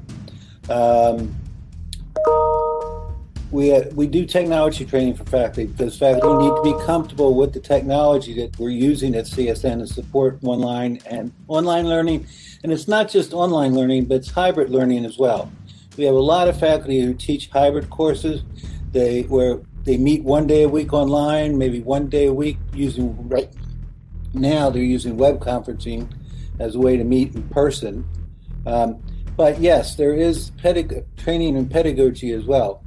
There's been research that's been done that shows that how a course is set up in a learning management system can impact how successful the student is in the online environment.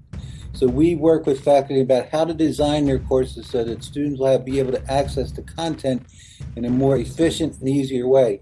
It's nothing more frustrating to a student to log into a course and not be able to find the syllabus. And so there are just key things that we work with faculty in regards to how to set up your course, how to design your course that will provide better success for students. Is that what you're talking about, Sandra? Yes, and so making the student that might not be successful, they think they're not successful online, but if they get into a course that's well designed, where the assignments are accessible, they can be successful online.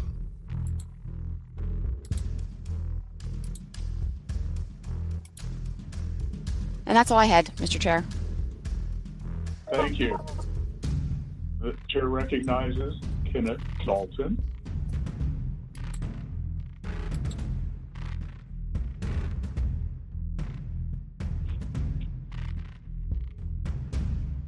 Mr. Dalton, are you unmuted?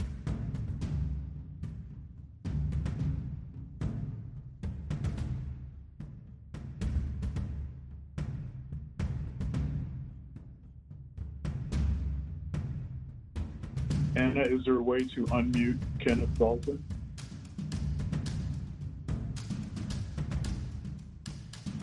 We'll come back.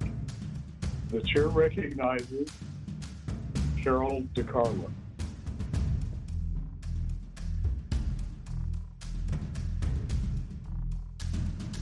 Thank you, Chair Blaylock. Chancellor Rose, we spent a lot of time together, but I would ask you the same question that I had asked Superintendent Ebert. And what you see coming out of all this struggle, there's got to be a silver lining and good things ahead for all of us. And I like the thought, you always talk about doing things so strategically. And I know education is change forever. We are all change forever. But what do you see as some of the positive coming out of all these struggles? Thank you. Well, thank you, Regent Del Carlo, and thank you for your commitment to all of these issues and your service in our community. As you know, I am also a fierce optimist. I believe that we will come out of this better and stronger. And one of the things that I think we come away with is the acknowledgement that online learning is here to stay, maybe not at the percentages that we've experienced in the past 12 months, but I think it will be a more integral part of our learning and of our pedagogies, as Professor Cosgrove mentioned, well into the future.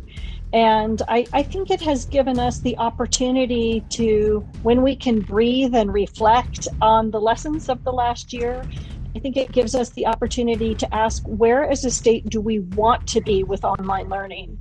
And approach the coming decade with some intentionality by bringing stakeholders together, like some of the experts on this call, to ask ourselves, what is the right balance? What is the strategy? I agree that online learning is an access issue and allows us to bring in folks to our learning systems that maybe otherwise couldn't be here.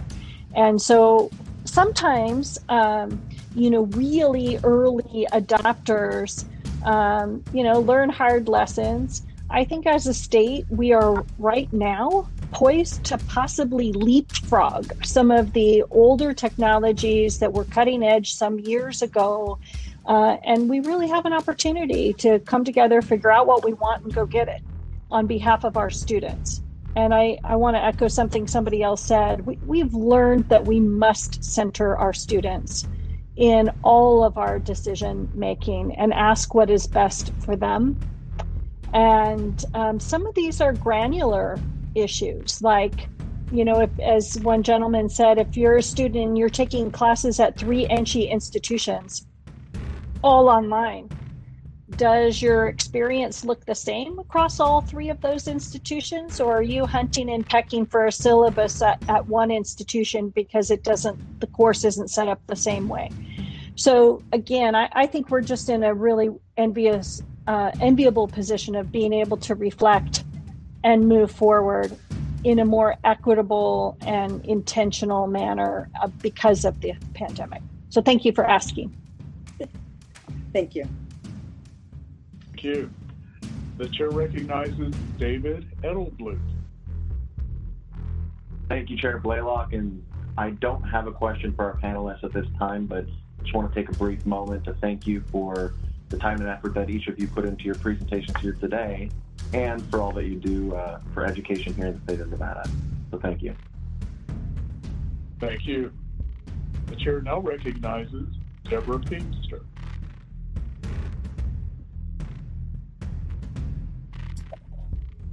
Can you guys hear me? Yes. Okay. First of all, I appreciate everything that's been shared today by all the committee members. My number one thought is, how does all this information get out to the individuals who really could use it? For instance, the chancellor spoke about Clara.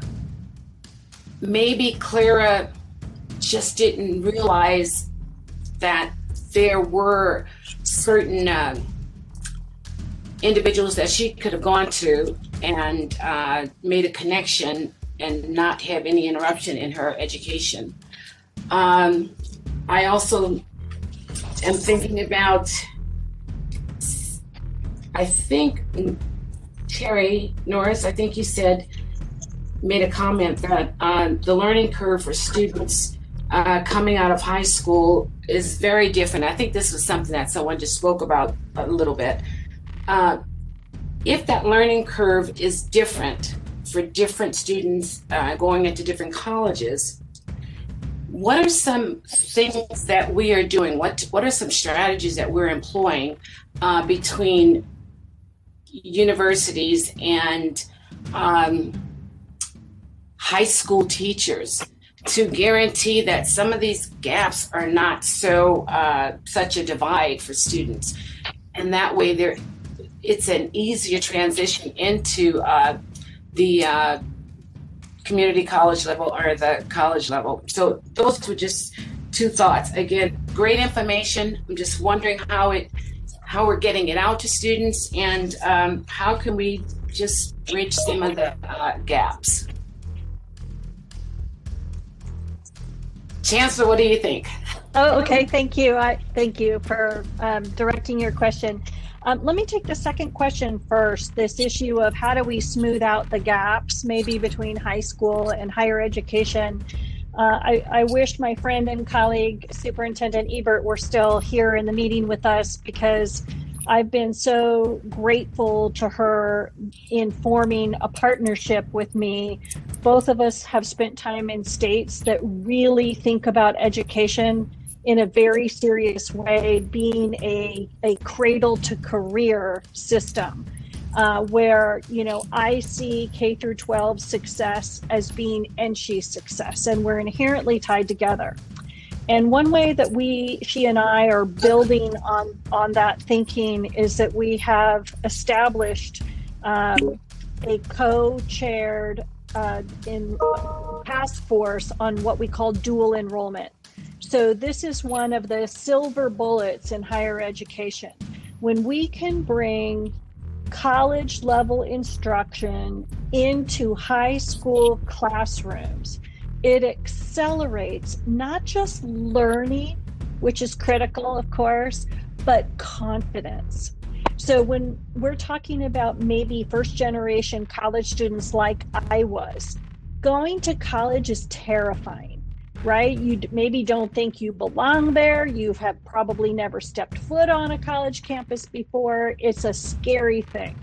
And so one of the really powerful ways in which the superintendent and I are intending to partner moving forward is to take the current dual enrollment system that we have in the state of Nevada and make it more robust and much more equitable. Because the way that it exists today is a bit of a patchwork quilt of opportunity, where your level of opportunity and your price tag depends on your zip code. And so we have come together, we've created a task force. They are moving forward recommendations to both the superintendent and me. And then we'll have a conversation with our boards about policy, about funding, about where we want to go next. But I think that is one of the most serious efforts that we can make in bridging that divide and making it easier for our students to transition. In terms of how do students know about all of the things that we're doing, you know, it's one of those tricky things, isn't it? Because on the one hand, we live in a society where we are drowning in information, where, you know, we get 150 emails a day and goodness knows how many texts. And so I think, you know, part of what we are learning in higher education is how to use big data and really modern social media to reach students in strategic, surgical ways. Like I suggested in my presentation, I mean, I have two of my youngest children are both in college. I can tell you they don't read their emails. At least they don't read mine.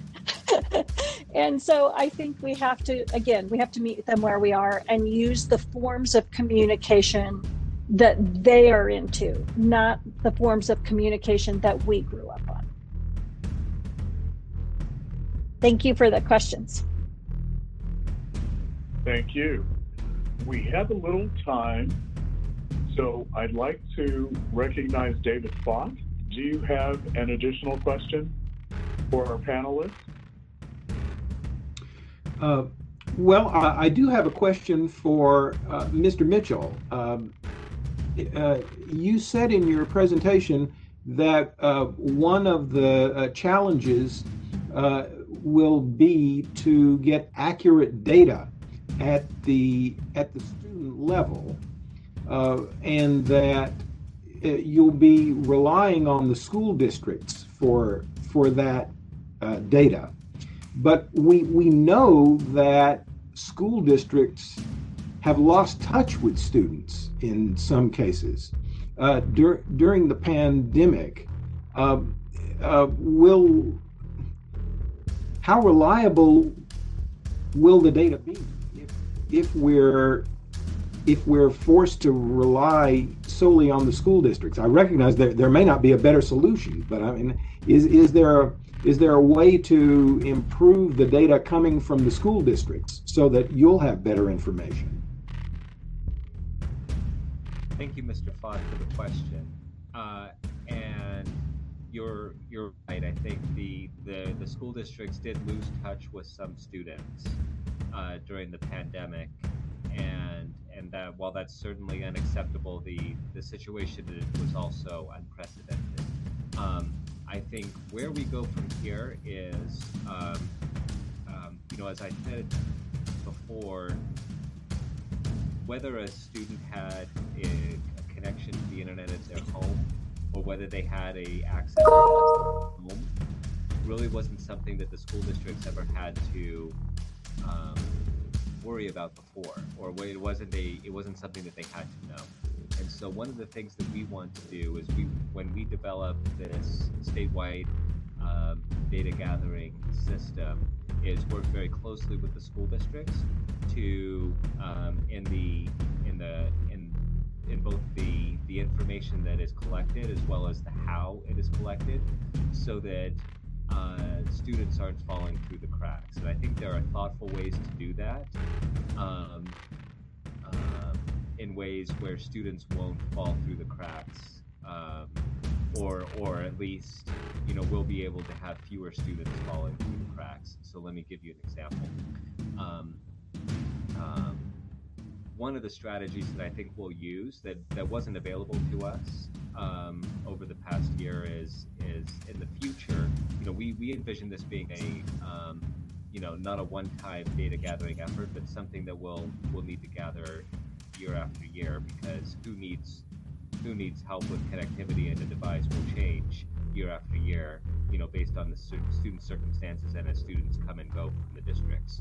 And so I think building these questions into the student registration process will help ensure that as students are registering and saying, we are planning to go to school in your district, or we're going to be attending your charter school, we'll be able to collect that information up front, along with all the other information that students are that families are providing to districts, and making sure that we're thoughtful about collecting information, in ways that make sense. You can't send an online survey to families who don't have the internet, and so figuring out ways to be able to collect that information. Now, if there are other things that we should consider, I'm all ears, and ultimately we want every student to be counted, and that's our goal. And so the more input that we have in the process, the better.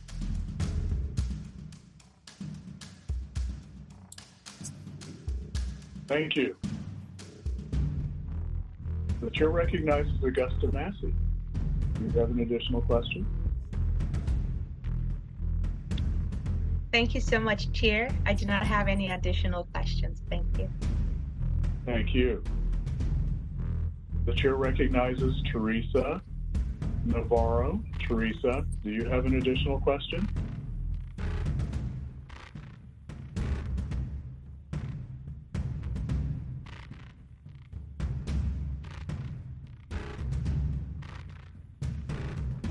Teresa, I think you're muted. I would laugh at Terry, and now I'm getting it back. I just want to thank all the panelists, because I think that there was a lot of information, good information for us. I'm kind of with Debbie, is how do we get it out there to our communities of what is there for them so that they can use it.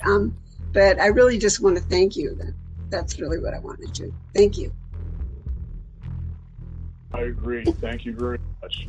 I have one question for the panelists before we move into our public comments.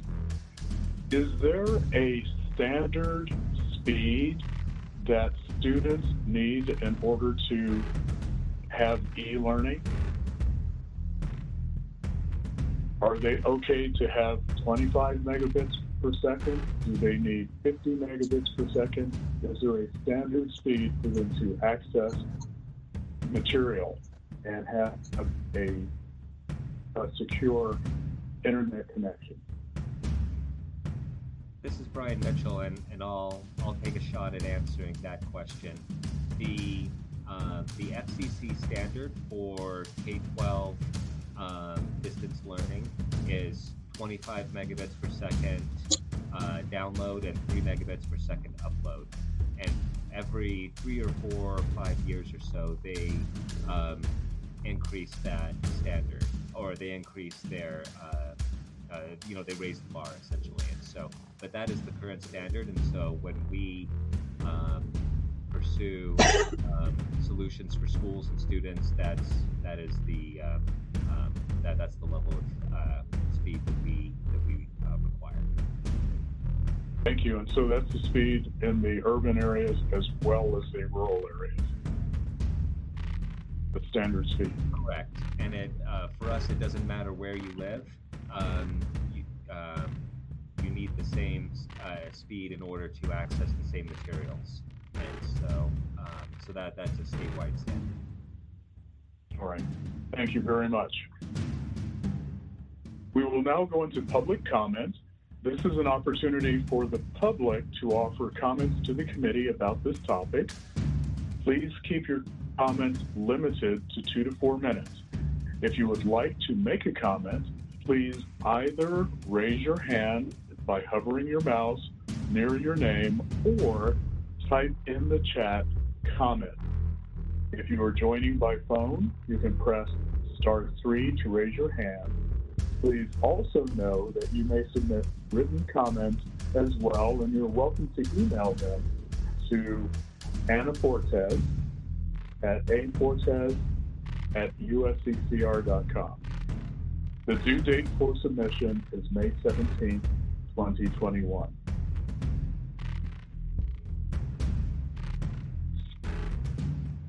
Anna, do we have a list of anyone for public comment?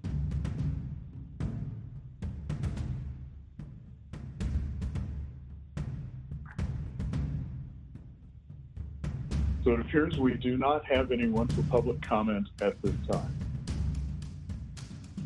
Let me report that we have 4 more web hearings scheduled, and we welcome you to join us on March 31st, April 21st, May 15th, and May 19th, all at 12 o'clock through 2:30 p.m. In the chat, Anna has included information on how to register for these web hearings. I want to thank all of our panelists. The information has been very eye-opening and beneficial for our committee. I also want to thank all of the committee members for their engagement and for the questions that they had for our panelists. Thank everyone for joining us. We appreciate your time and look forward to having you join our next few web hearings. Have a great rest of your day. Thank you.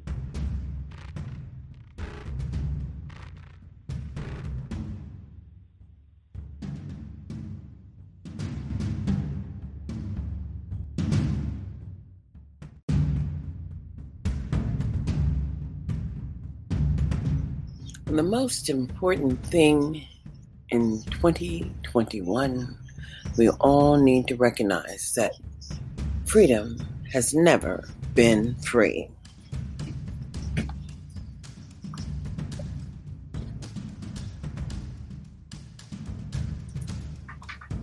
I'm wondering when it is when we, the people, my people, Black people, will recognize that they cannot do it for us. We have to do this for ourselves. My last show was Save Ourselves.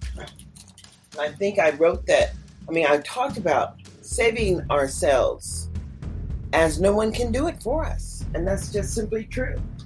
We need to recognize that in America, it's about being visionary and creative in a way to basically survive. Because the harvest comes from deep within us. And people just figure it out. And it takes us a long time to figure it out simply because we were never given the ability to independently operate in America. No, that's not something we created, truly. Gotta get my coffee going. America was created by those who are truly benefiting right about now, as America has never changed. Still not really smart.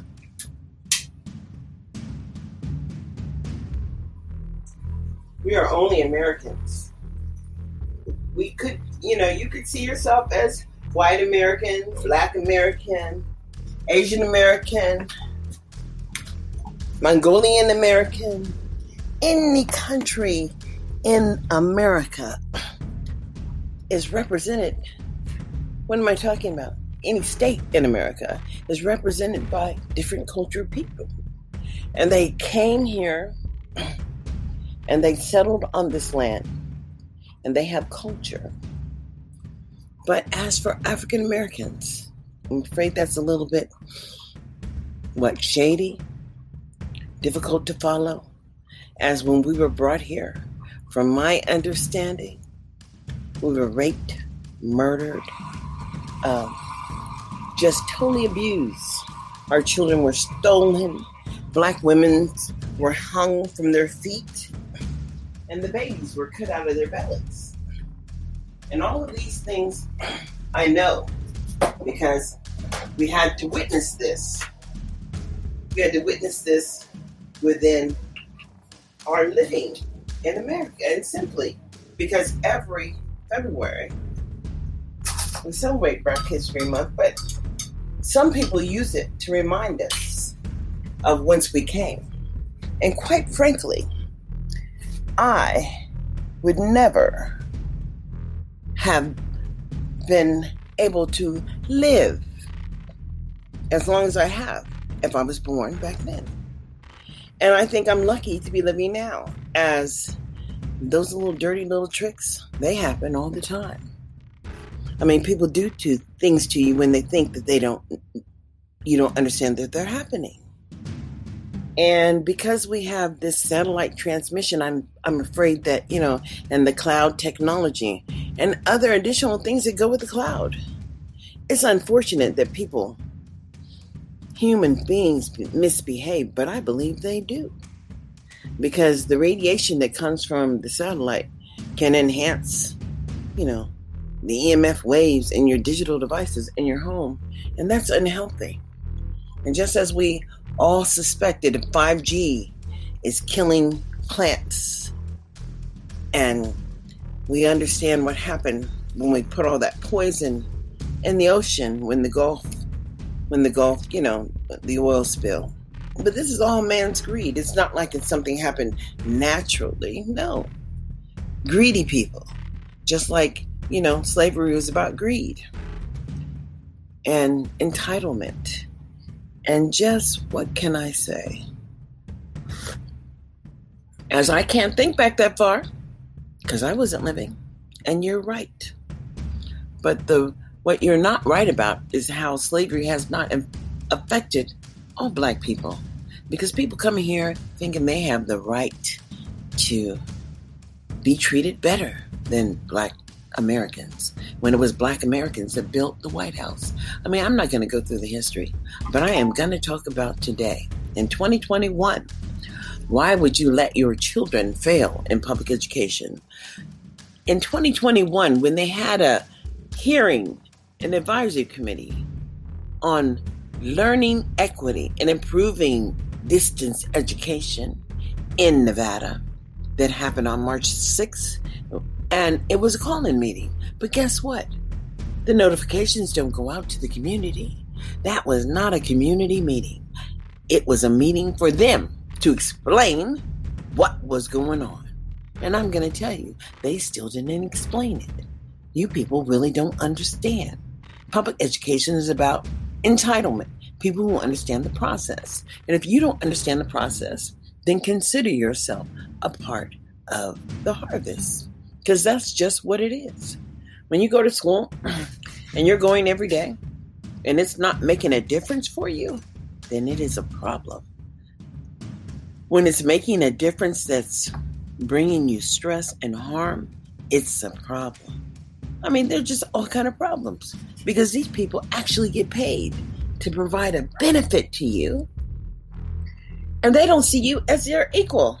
They don't even see you as having a responsibility to engage, encourage, and educate. So no, in 2021, I haven't experienced freedom. I had to fight the whole time my children went in public school. And then I've been fighting here with my own people as the understanding of freedom, vision, and freedom, independence, choice, and engaging in public dialogue regarding failed services. And if I filed so many complaints in the state of Nevada, I never was notified once that they had this hearing on distance learning and equity, education, improving distance learning. They're not trying to improve it. No, they're trying to cover their ass. It's unfortunate. It's unfortunate that people would take advantage and continue to take advantage because some people just don't read. And it's difficult, so difficult to deal with people who think they know everything and they're unwilling to read. Because reading is fundamental. And if you didn't understand why people write all those books, so they can sustain their livelihood. Seriously. Knowledge is power. And I'm going to open up my podcast eventually so people can sponsor this podcast because I'm getting tired of paying for, the use of the programs. Because that's the only way you can really save your stuff is to subscribe. And this is what this podcast is all about. Empowering yourself, subscribing, educating yourself, and empowering yourself to be emboldened and become perhaps someone who has knowledge to share. But what do you have to share if you never challenged anything? I don't know what to say anymore. I am not lobbying on the behalf of anyone other than the people who look like me. It is unfortunate. I know how to be a great collaborator. I'm willing to work with people who don't look like me. But the lobbying for services has to go directly to the children who look like me, as by the time my grandchild gets to middle school, I want to still be living, and I want her to enjoy a quality education and perhaps a dual vocational education if she so chooses.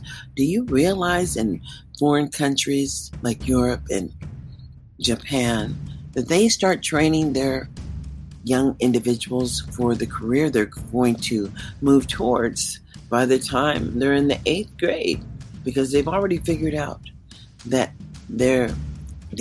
either they have the drive or they don't. You've got to be hungry enough to go for everything. Because if you're not hungry, what can I say? And sometimes it just doesn't matter how much you try if there's something just not right. Because you see, we have visual learners, we have verbal learners, we have visual verbal learners, we have kinesthetic learners, we have people that have to write it, read it, and, and then recall it, talk about it, to make sure it stays within their consciousness. How does learning happen? We don't know. I could not have taught my youngest child to read, as he was within the spectrum of autism. And I learned about early childhood education and the importance of language development, the importance of executive functioning skills, the criticalness of being at grade level proficiency. As if you've not met proficiency within your grade level, then you are just a hanger-on. And I do mean that, meaning that they're not going to try to help you anymore. Meaning that there is no catch-up in public education. So why they delay the early starts of Black people is the question. And I can tell you because you're never prepared to deal with them from whence they come, because they're coming full force. They have involved themselves in every phase of public education that exists. And, board members and elected officials, well, it's their responsibility, like Mr. Tyrone Thompson took on the obligation, read by grade 3. He felt it was empowering, so important, and it was critical. And I'm going to tell you the importance of what he did in 2021. As Black children reach the same levels as all other children in the NAEP. And that's some kind of, state standard. And our children met the same grade level as all other children. That meant if we were given the opportunity to participate just like them and had a same starting point, we could achieve the same thing.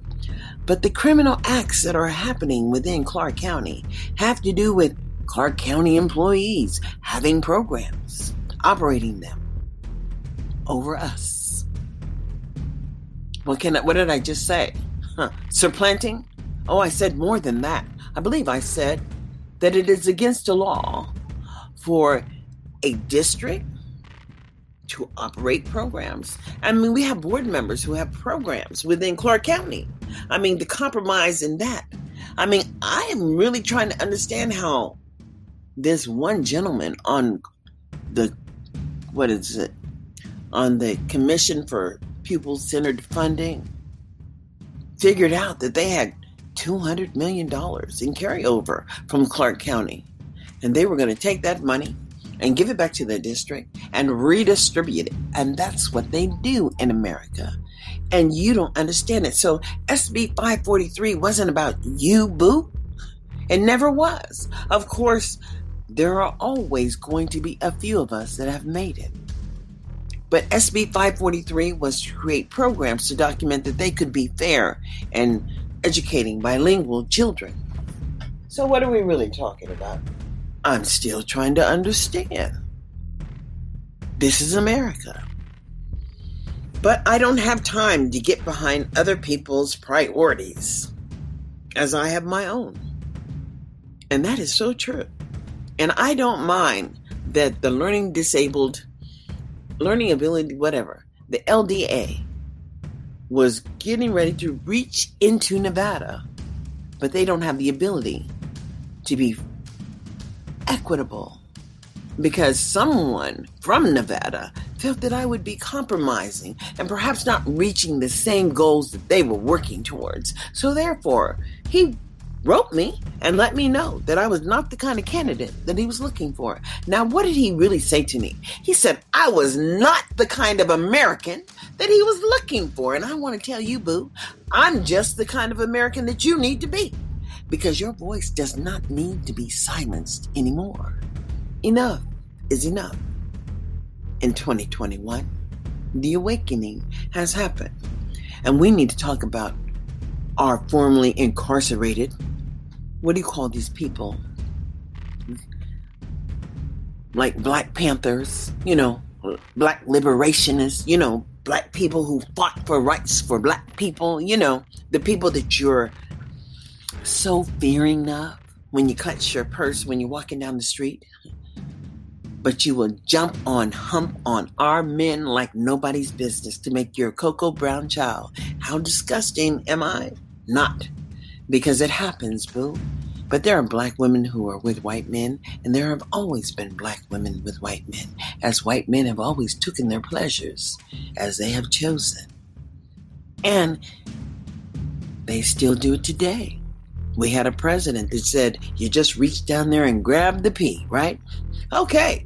And he became the president of the United States of America. Where did your values go? You see, my values are still stuck. When I was born, early 60s, late 60s, before 60s even happened, 1958. And in 1964, the Civil Rights Act was signed. But we have signed the Emancipation Proclamation, and this was the 155th year. but we didn't celebrate it. No, we're still talking about Black Lives Matter. Do they really matter? And who do they matter to? Get a clue, boo. It's you. Nobody but you. You're a taxpayer. Your skin is cocoa brown. Any shade of brown. Any shade at all. As you are not considered white. But I'll take that back. As some Asians are considered whites. Some Latinas are considered white. But my Negro, you will never be considered white. And I don't care if you want to, claim the enslavement that happened to us. It was the abuse that happened to us. The reality is waking up, understanding who you are and your ability to live on this planet and your right to be creative and your responsibility to engage in public dialogue if you pay taxes. And for all you 100 black men out there, because there are many, there are thousands of black men, because we proved that 1 million man march on DC. And guess what? We did not create an insurgency, as we are so, dedicated to the United States of America. You know that pledge that we learned when we were little. I pledge allegiance to the flag, not to the white people, of the United States of America, unto the republic for which it stands. That means that every state has to create a possibility of you moving to where I am, knowledgeable. Unto the republic for which it stands, one nation under God, indivisible, with liberty and justice for all. And that's why Kaepernick couldn't take a knee, because there cannot be justice for all, because justice is just for us. In some manner, people still want to see us as a harvest, so they don't feel bad when our kids don't start pre-kindergarten. When our kids don't have access to early Head Start, a program created for women and children in poverty. They don't feel bad when our children are not reading by grade 3, as they know by the 8th grade, if they're not reading, they got a place for them, boo, and it's not employment. And they don't feel bad when they're removing our children from their homes, away from their parents, and I don't know how you feel. Because I feel that every mother who has a child, if they love their child, they want to know how to best support their child. And you? You're just trying to keep your job, your life on the hill, Sumberlin, Anthem, wherever you live. There are some very, very, very rich and powerful people here. Public education is about contracts and contractors and who gets to do the work. And it ain't you, boo. We have so few teachers, so few black contractors, so few. You know where we are? They harvest us right to the penitentiary, boo, to prison. And we make those choices because everybody wants to eat. Everybody wants to have a place to lay their head. Everybody wants. And then this marijuana. This marijuana is a violation of human rights. Simply because, you see, the opiates don't do it. No, they keep you addicted. And everything about modern medicine is so you keep on coming back and returning. You got me? But you're returning for the marijuana, and you can grow your own. And they put rules around you not growing your own. See, it's all about control, but it's really all about who we've given control to create the access for us.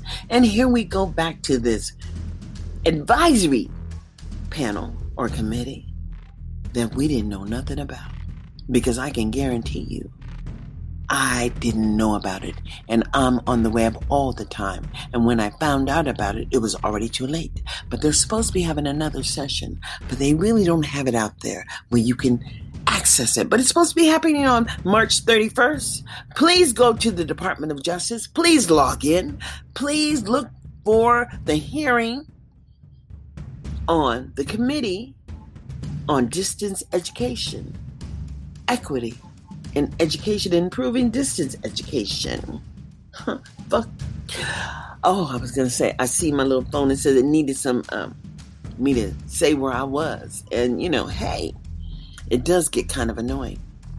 If I was moving, I would say, okay, but I'm not moving. I'm in another part of my house. And they know from what part of the house you go to the other part of the house you go to. And as we get old, we put these little trackers on ourselves. And they follow us around for the rest of our lives, collecting data and storing it in the cloud. And just don't believe because you ain't got no cell phone and you ain't got this. You do have something. However, you have a social security number, you have a bank account, and you have a space in the cloud. If you have a phone number, a social security number, and you have money and credit cards because they keep track of everything you do. Every phone conversation, everything. They know when you get up and go to the refrigerator because your electricity bill says the refrigerator came on in the middle of the night. When they shut down all the iPods, and they did. It was a network management craziness because they told you had to log into the cloud before you updated your iPod. But what they really did was disabled all your music because they wanted you to come and buy it again unless you had proof that you could buy it. So as for our ability to have the ability to enjoy and record as we so choose within our homes, no, boo, they're watching you. They can stop your camera from recording whatever you want to record because they're watching. It is in the sky. And they say, you can't do it. You get a little circle. Why do you pay $600 for a camera that someone else is going to control in your humble abode? I'm trying to understand why I would buy a phone that would want to disallow anything I push the button on as an individual interacting with the $1,000 phone I paid for. And that is no lie. But when I got home, the little thing said, caution, your phone has created an illegal operation. Now, who determined that was illegal to attend a public meeting like the NAACP and then have the Attorney General who showed up be edited out of my video, boo? I'm sorry. This is America, and I thought you knew. I knew my rights. So therefore, I can talk about what happened to me. And if you keep it up, I did have to file a complaint, however, against Cox Television because they tried to allege that I was downloading movies, and I knew I wasn't. So I asked them for the MAC addresses for the devices that were downloading movies, and they acted like I didn't say shit. And I'm telling you, got a little disgusted there. So I decided you're going to put a warning on my account. I'm going to shut you off. And so I moved over to LV.net, which is $125, not $338 a month. $125. And all of my devices are still operating. $125. And I have television. I have YouTube. What do I have? I have Amazon Prime. Okay. I'm not missing anything. And you don't need to miss anything. I think we need to understand that all we have to do is have access. And access can be happening with your cell phones, especially now they have 5G. And they're giving you unlimited internet. And you can get, you can get a device, connect your devices through your cell phone in your house from your phone carrier. You don't have to, depend on them, boo, anymore. It's over. I mean, there comes a time when people wake up, and I'm hoping that you wake up in 2021 as an African-American woman, man, child, understand we are who we are and we choose, because choice is everything. And you have to understand those people who decided to insurge the Capitol on January 6th taught you that you have a lot of power, boo. So no, I'm sorry. Failure's not an option. And if my child is struggling, I need to understand why they're struggling. And you telling them that they're doing okay and it's going to be okay, it's not going to be okay. Because if in the end you cannot navigate this King's English, God's country, you can't make it, boo. There's a whole lot of folks living on the street, and it's very cold outside. There's a whole lot of folks that don't have a place to take a crap in the middle of the day because business owners don't want them in their vicinity. And then you're paying taxes, and you paid taxes all the way up until you lost your damn job. Now there's no job. Now you're in the food line, and you're in the other line trying to get the money. And then they're telling you don't have any more money. Come on now. We all need to understand. This is our money. And we've been giving grants to not-for-profit agencies and all these people who are considered friends of the friends. And you're not one friends of the friends. So you don't get to work in your community. No, but they get to give their children jobs over your children. As high school students in 2020 taught public education. Whose children did they teach over? Huh? And then the Nevada legislatures would write a bill that would make capable people with no credentials to work over children up until 4 years old. But you don't have to start school till you're 7, boo. And these are not for profit. So who's helping you? Where's the foundational? Where's the law? Where's the public law and the offer of a free and appropriate public education? And what stopped these folks from pilfering our people? Nothing. As folks within the district have programs harvesting our babies.